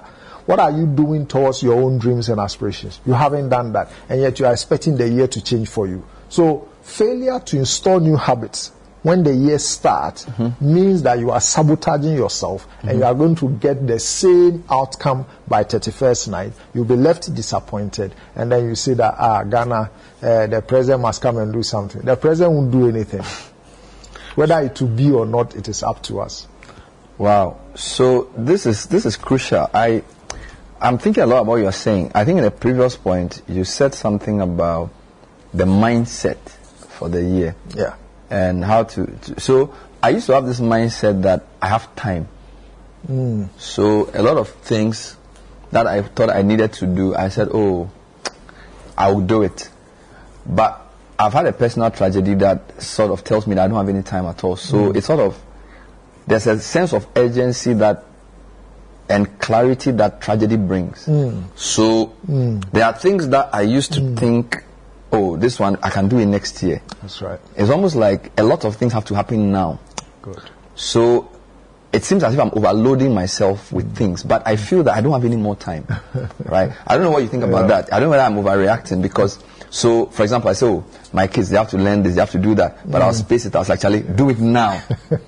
Okay, because I used to think I will have a lot of time, but I lost my wife, and I'm like, Charlie, it happened so suddenly, so it's pushed me into some level of clarity and speed, right? And I don't know whether that's an example of the mindset for the year in terms of, so now when someone asks me to do something, like, okay, I need to do it like yesterday. Because I don't even have time. So like, quickly, just do the thing, give it to me so I can move to something else. In the past also, Charlie, I would do them. Yeah. And I don't know, that's one of my mindset switches. I don't know what you have to say about that. Spot on. And I applaud you for that. I think the only thing is to be measured in the new sense of urgency that you have installed. Otherwise, you may crash. I'm trying to install it actually because it's not. I think it takes a while to install it. That's right. I'm trying. Takes 21 days to form, and then 66 days of consistent practice to install. Oh, okay. So there's a science to this. Yes. 21 days to form a new habit. 21 days to form? Yes, and 66 days to install. So you can form it but not install it. So you form it in 21 days. Yeah. And then you sort of embed it. So that's 3 weeks. So if you do something consistent for 3 weeks, you form the habit. That's right. Now if you do it for 2 months, then it becomes installed. It becomes part of you. It becomes part of you to the point of being automatic. And that is the point at which your habits have been formed. Is this for both good and bad? Yes. So bad habits also 21 days. Same thing. Forgive. That's how come we have alcoholics, and it's difficult to break it because they have installed it. And so you need to go through a reverse process of deinstalling, and it will go through the same process. Hey. So if you take 21 days to form a bad habit and 66 days to install it, you need 66 days to uninstall it, and then 21 days to... Oh my Lord. That's right. That's why it's a program. And so people that you often hear, Charlie, relapse, or even for drugs and other things, you hear that somebody has relapsed because there is a science to the deinstallation process. And if you don't give yourself time, chances are that you may come back. We are still on the Effective Living series, and my guest is Michael Ohene-Effah. This topic is really a bonus topic. You have bonus tracks on CDs. You have a bonus topic. We call it Overcoming Self-Sabotaging Behaviors, because the point is that at the end of the day, what do all these things mean? And how do you take responsibility? And Michael is helping us work through all of this. Heard a lot of things, and I'm sharing with my life because I feel it helps to bring the issues in perspective. There's another thing that I realized. So I was reading Romans 8. And for a lot of times I read it wrong. Romans 8:6. You know, it used to say, they that walk in the flesh mind the things of the flesh, and they that walk in the spirit the things of the spirit. I always used to think, in a sense, This Romans 8:5. It's the mind that determines the action. But there's a certain sense in which I got it last time, where it says, if you walk in the flesh, your mind will be set on the flesh. So it's actually what you do that sets your mind. That's right. It's not. So it's like a funny chicken and egg situation. Yep. In the past, I used to think, okay, if my mind says, oh, let me shape my mind this way to help me behave this way. But actually, as you said, if I behave this way regularly, my mind accepts that is how you're supposed to behave. So actually, you can. So I think somebody said, you don't think yourself into a new way of acting. You act yourself into a new way of thinking. And I thought it was so perfect for me that if I want my mind to change about something, if I do the thing that I want to do, and I do it well enough, my mind will agree that I have to do it. Good. Other than just saying, oh God, help me to change the way I think. Because there's nothing that's going to change. That's right. Because your mind actually follows your behavior as a pattern. Good. I thought that was I don't know what you think about that. We just discussed about the repetitive nature of the mind.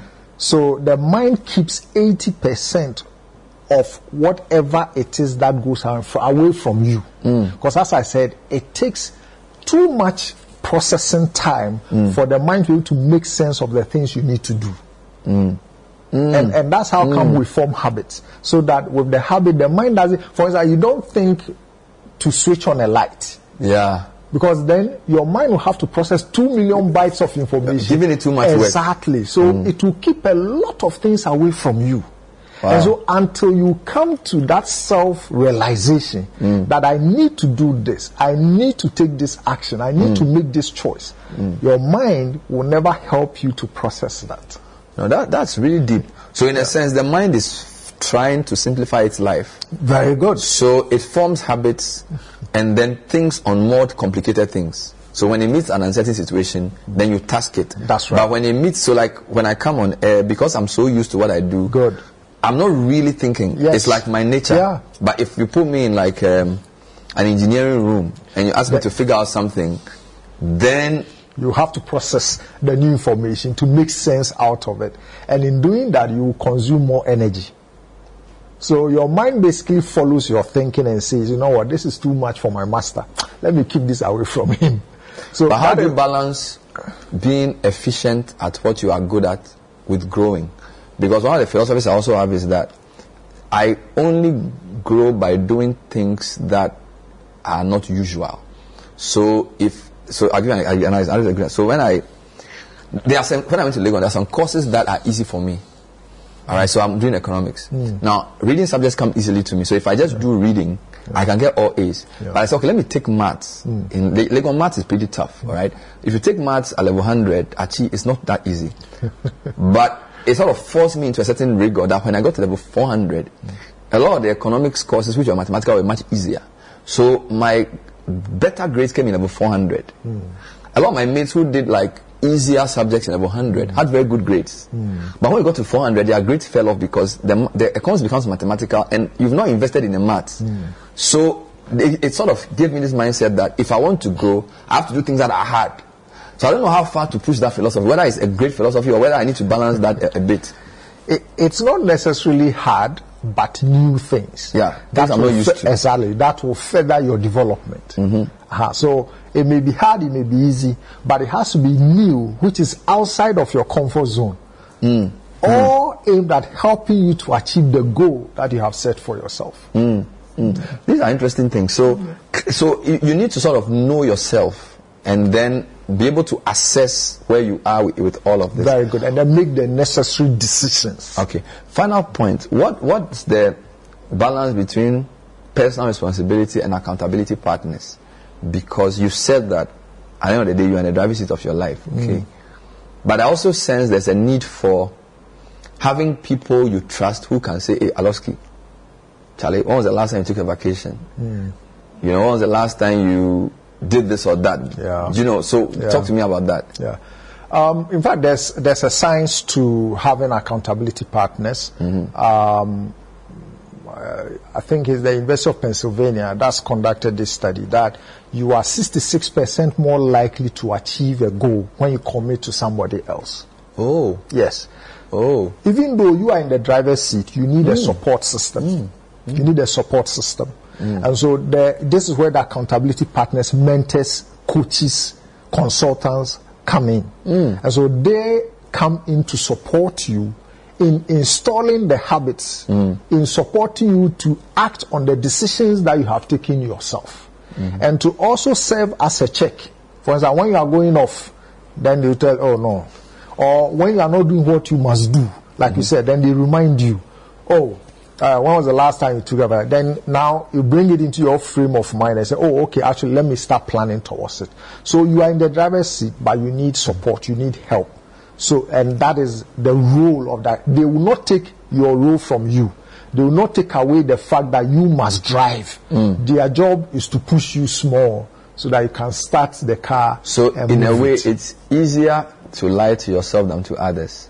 Because if I just tell myself that I want to move house, I just told myself, nobody knows. So I can defer it.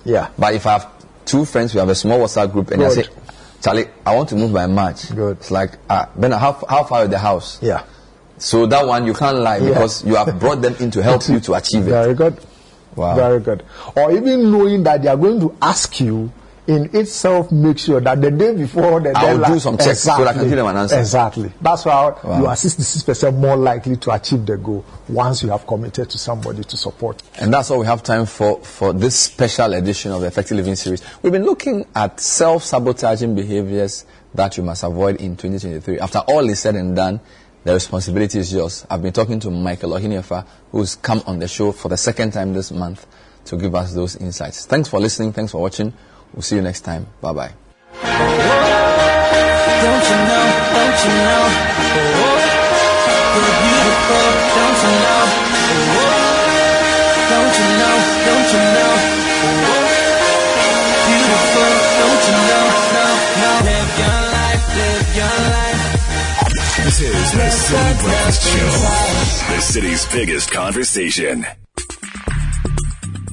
Join the conversation on the City Breakfast Show on Facebook at facebook.com/City97.3, Twitter at twitter.com/City973, and Instagram at instagram.com/City973 with the hashtag CityCBS.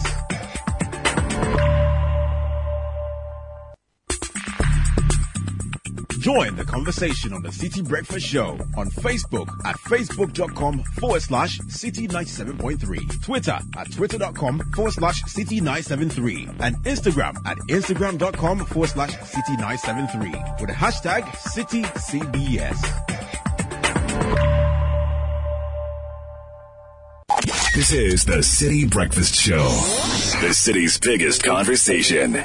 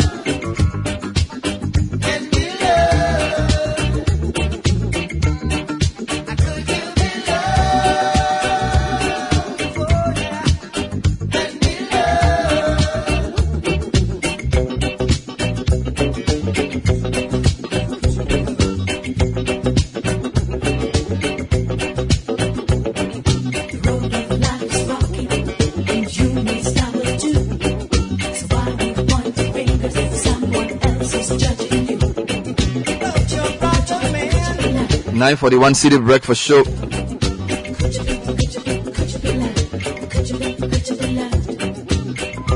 Now, I've been told that the Ministry of Works and Housing is going to launch something tomorrow, and it's one of the things we'll keep an eye on. They call it the National Rental Assistance Scheme. I want to wait to listen to what they have to say before. It could be one of them. It could be. It may end up becoming a good thing that they will do, because from the work we do, the rental situation is not good. It's a major headache for lots and lots of people. And I'm sure lots of people will be very happy to see a proper government response and a proper directive in terms of what to do, because we have several laws relating to rent on our books, but the implementation and the enforcement, those two things have always been a headache. So let's hope. Apparently, only 5% of Ghana's population can acquire their own homes without any form of assistance. 60% of Ghanaians require support facilitated by the state to access housing, and about 35% will require additional direct support before they can have access to housing. And in the past few years, it's gotten worse. Where agents, I was looking for a house recently, and Charlie, you will go and pick the agent. So did you do it with an agent? Yeah, but the funny thing, I didn't even get the house through an agent.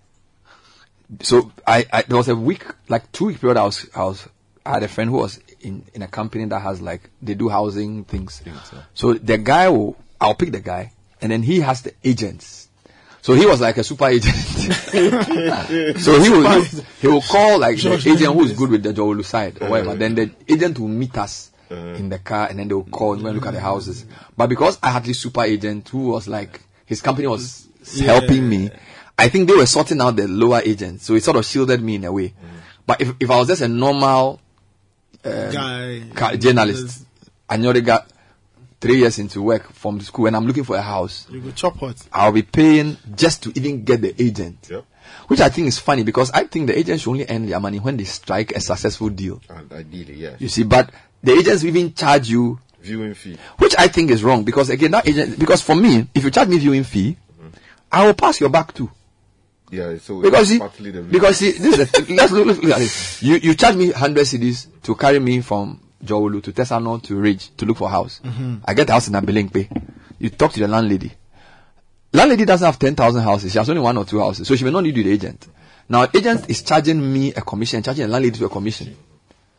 So and I'm using the Ghanaian expression, if I pass your back and when I talk to the landlady and say, direct, yes, because you've already charged me for leading me to the place. Now you want to take a percentage of what I'm going to pay from both me and the person who is. That doesn't make sense to me. The system is messed up. So yeah, I'm with Nathan on waiting for details on this, because we do know there's a problem. I mean, almost everybody here at the start of our lives has rented before, and before moving into places where we don't have to do that anymore. Yeah. But it's the headache of a lot of young people in this country, and even the quality of what you get and the pricing of it and the environment and the regulation around it. Perhaps this might be a start to putting a dent in that 2-year rent thing. Yeah. Because if the state says they're coming to rent, the state definitely is not paying 2-year rent. The state will tell you the law is the law. But then also the question of whose house will be made available, because then the person will tell you, well, it is my house. It is my house. I'll do what I want with it and all that. So we should wait to see. We should just wait and see once they launch it what the details are. But what I am aware of is the fact that the initial stages will not be done nationally. Oh, okay. So yes. So they will do it in Accra. They will do it in Kumasi. They will do it in Takoradi. They will do Kofodia, and then they will do Techiman. And takes me back to something I've been thinking about. So if you've been a minister for this government for 6 years or 7 years, you need to ask yourself what you'll be remembered for. Yep. And I feel, irrespective of the propaganda and the rhetoric of whatever is said, if you're a leader of even a state agency, you should take a hard look at yourself and say, okay, I've been CEO of Cocoa Board for 5 years. I've been CEO of GMPC for X number of years or whatever. What have I really changed? Yep. And if your staff members cannot point to any tangible thing you've changed, you failed. That's true. So, and this one is an assignment for those who are occupying any position. In the years that you've sat in that position in the public space, beyond the interviews you've granted and the intentions you've expressed, and the awards you've given yourself. Yes. What have you really, name even one major problem you've solved with your position. Forget about what the president says he wants. Forget about free SHS and all those things. You yourself occupying that position. Because I think if you give me a position as a minister, I believe the basic thing to do is to ask what are the major problems here. Now, there are some I know I can't solve in a year or two. But at least you should be able to choose one or two or three that you say, as for this one, dear. You have to fix it. By the time Richard Sky leaves as this thing will no longer be there. And this is a homework I'm giving people who are listening, ministers or whoever. Please, if you cannot point to anything you've changed, you have how many years do you have? 2 years. Please. Or less. You have probably a year. Because, I don't know. Changed for the better. For the better, yes. Honestly, yes. Some of them have changed things for the worse. I'm saying this because, you see, guys, there is a role a whole political party plays and a whole government and a president. But I still feel that because leadership is so personalized in Ghana, if the person in the position is determined to change, like for example, you are the head of passport office or you are the head of DVLA, you can say, irrespective of everything, that I am going to reduce the wait time for passport from 3 days to 1 day. You can set that up as your agenda and do it. Or you can be the head of Senate and say, the level of pension contributions and pensions that my people are getting is too low. I'm going to raise that by 50% by the time I leave. That can be your own internal target. Or I'm the head of GIPs, I'm going to raise the level. And this can apply anywhere. And what I've noticed is that when you see leaders who have a passion and a vision for their position, they tend to achieve much more irrespective of which government is in power. So there's a limit to which you can blame the economy or you can blame partisan politics because people are doing things irrespective of the constraints. For example, and I don't know if this is an appropriate day because of the police. I was driving this week at this traffic light near Elwak. What's it called? Traffic light Elwak. The Lands Commission place. Yes, the Lands Commission intersection. So I was coming from 37 going towards Elwak. This guy, for the first time in a long time, about 20 motorbikes were all waiting. That's right. I was shocked.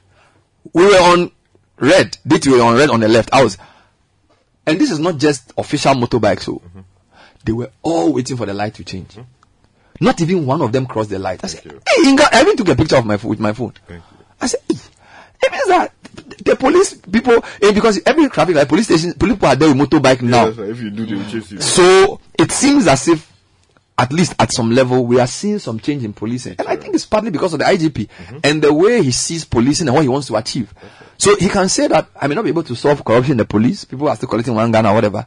But at least we can reduce a certain type of motorbike crime.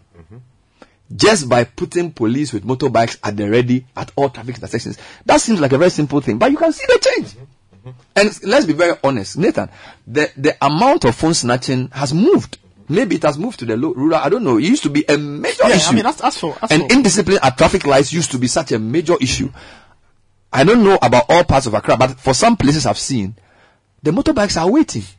As for police presence, and I'm happy you've mentioned it, it's a bit more tangible these days. You can tell. I noticed from about October, November of 2022, all through the holidays. And I thought it was because of the demands of the holidays and what those periods mean. But you can see that, yes, there are a few more policemen on our road. So yes, I think it's a very interesting example that you. No, I mean, for me, there's a tangible change in some aspects of policing. Oh yeah, there is. You see, I think the new leadership, led by Dr. Dampare, has brought some new image, professionalism to a large extent, and a new identity as to how that policing institution should work. And Bernard, although I do not have enough evidence beyond the numbers indicating that, for instance, recently we read a story about road crashes reducing. In fact, very recently there was this other publication, Ghana records 16% reduction in road crashes in 8 months. And this is the almost the first story that came, and then the very recent one we read recently. It would seem that, yes, he's doing his part, and some other agencies like the Ghana Road Safety Commission are also doing their part. But it would seem that there's a convergence of efforts to ensure that there's greater discipline on the road. So when policemen are reported to have done A, B, C, D, you see him intervene quickly with his men to bring about sanity. People are being punished. Just today we read a story about a police officer who allegedly took 100 Ghana cedis from a driver and left his rifle in the trotro man's vehicle. You can guarantee that something will happen to that officer. And when you speak to people behind the scenes, there is a certain sense you feel that people are now apprehensive of their own misconduct, so that they do not want to do anything that will land them in trouble. That is the kind of leadership that we're talking about. Someone who is able to gauge the atmosphere. See, what are the missing links in this particular department? How can I work to improve it so that it impacts the lives of people? Because 2 years, 3 years from now, he'll be out of office. Do you want him to retire and then be complaining about things that he ought to have changed when he was in office? When I returned, I noticed that Henry Korte, the Greater Accra Regional Minister, was doing fantastic work. Taking people off the streets, moving into areas, don't cross, you don't jump over the barriers, cross using the overhead footbridges and all of that. What has happened to that? We actually need to dedicate a day to discuss Henry Korte as a case study of trying to make a change as an individual leader. No opposition. In a political situation, I don't know the way you guys use it, in a political Ghana, because I feel there's a lot of lessons there. Some good, some bad, because Henry Korte was, for me, in the first term. No, actually not the first term. The latter part of the first term, and then the earlier part of the second term. Fantastic. The main, what gave us joy in what we wanted to see a leader do.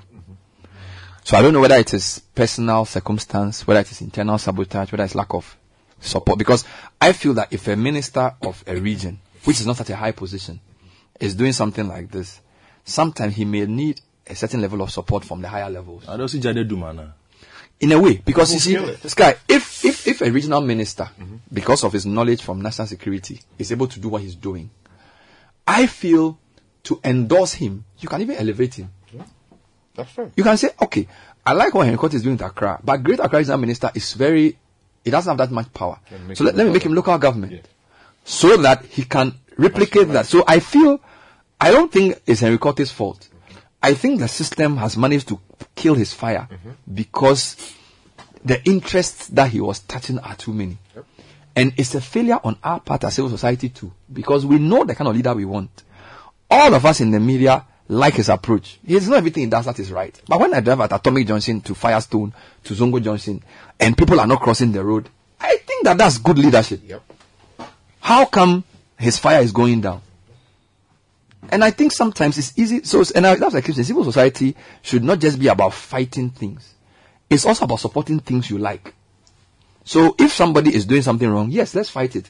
But if somebody is doing something right, if you don't support the guy, the people who are against him, they have an interest to destroy the guy. So they will not. So I think Henry Korte's, what was the word? What's the word to use? The dimming of his fire is a systemic failure. I don't blame him, because there's no way else you could have done it. He will do his interviews. He will engage.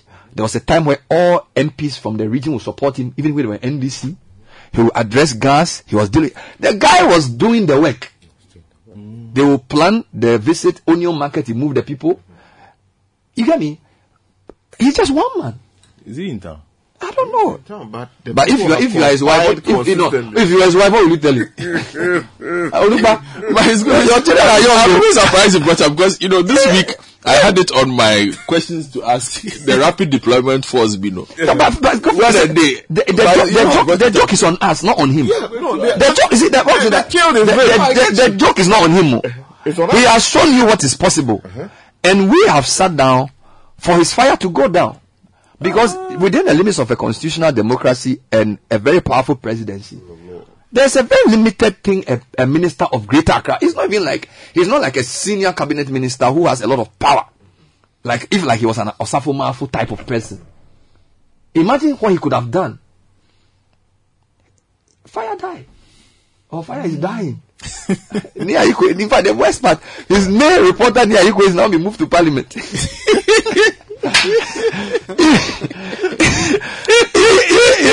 know, I mean in the system. I need to question Vivian Kalu. The guy who was on the Henry beat has been redeployed to parliament. Because like, there's no beat. There's no beat. There is a problem. It's a serious matter. And I want us to discuss this issue. But that's why I raised it, because I noticed that, look, when I was out there, I was seeing what the guy was doing. You know, he was the bulwark of change for some reason, like moving into action, making sure that things happen. Solid. And that's how we want to see our government function. Solid. But all of a sudden, people began to talk, sabotaging him. You know, they are trying to remove him from the constituency. All kinds of things. I'm keeping an open mind. No, we need. For me, we need to support when we decide when a critical mass decides that what a leader is doing is good. You see, nipa fruit the piano.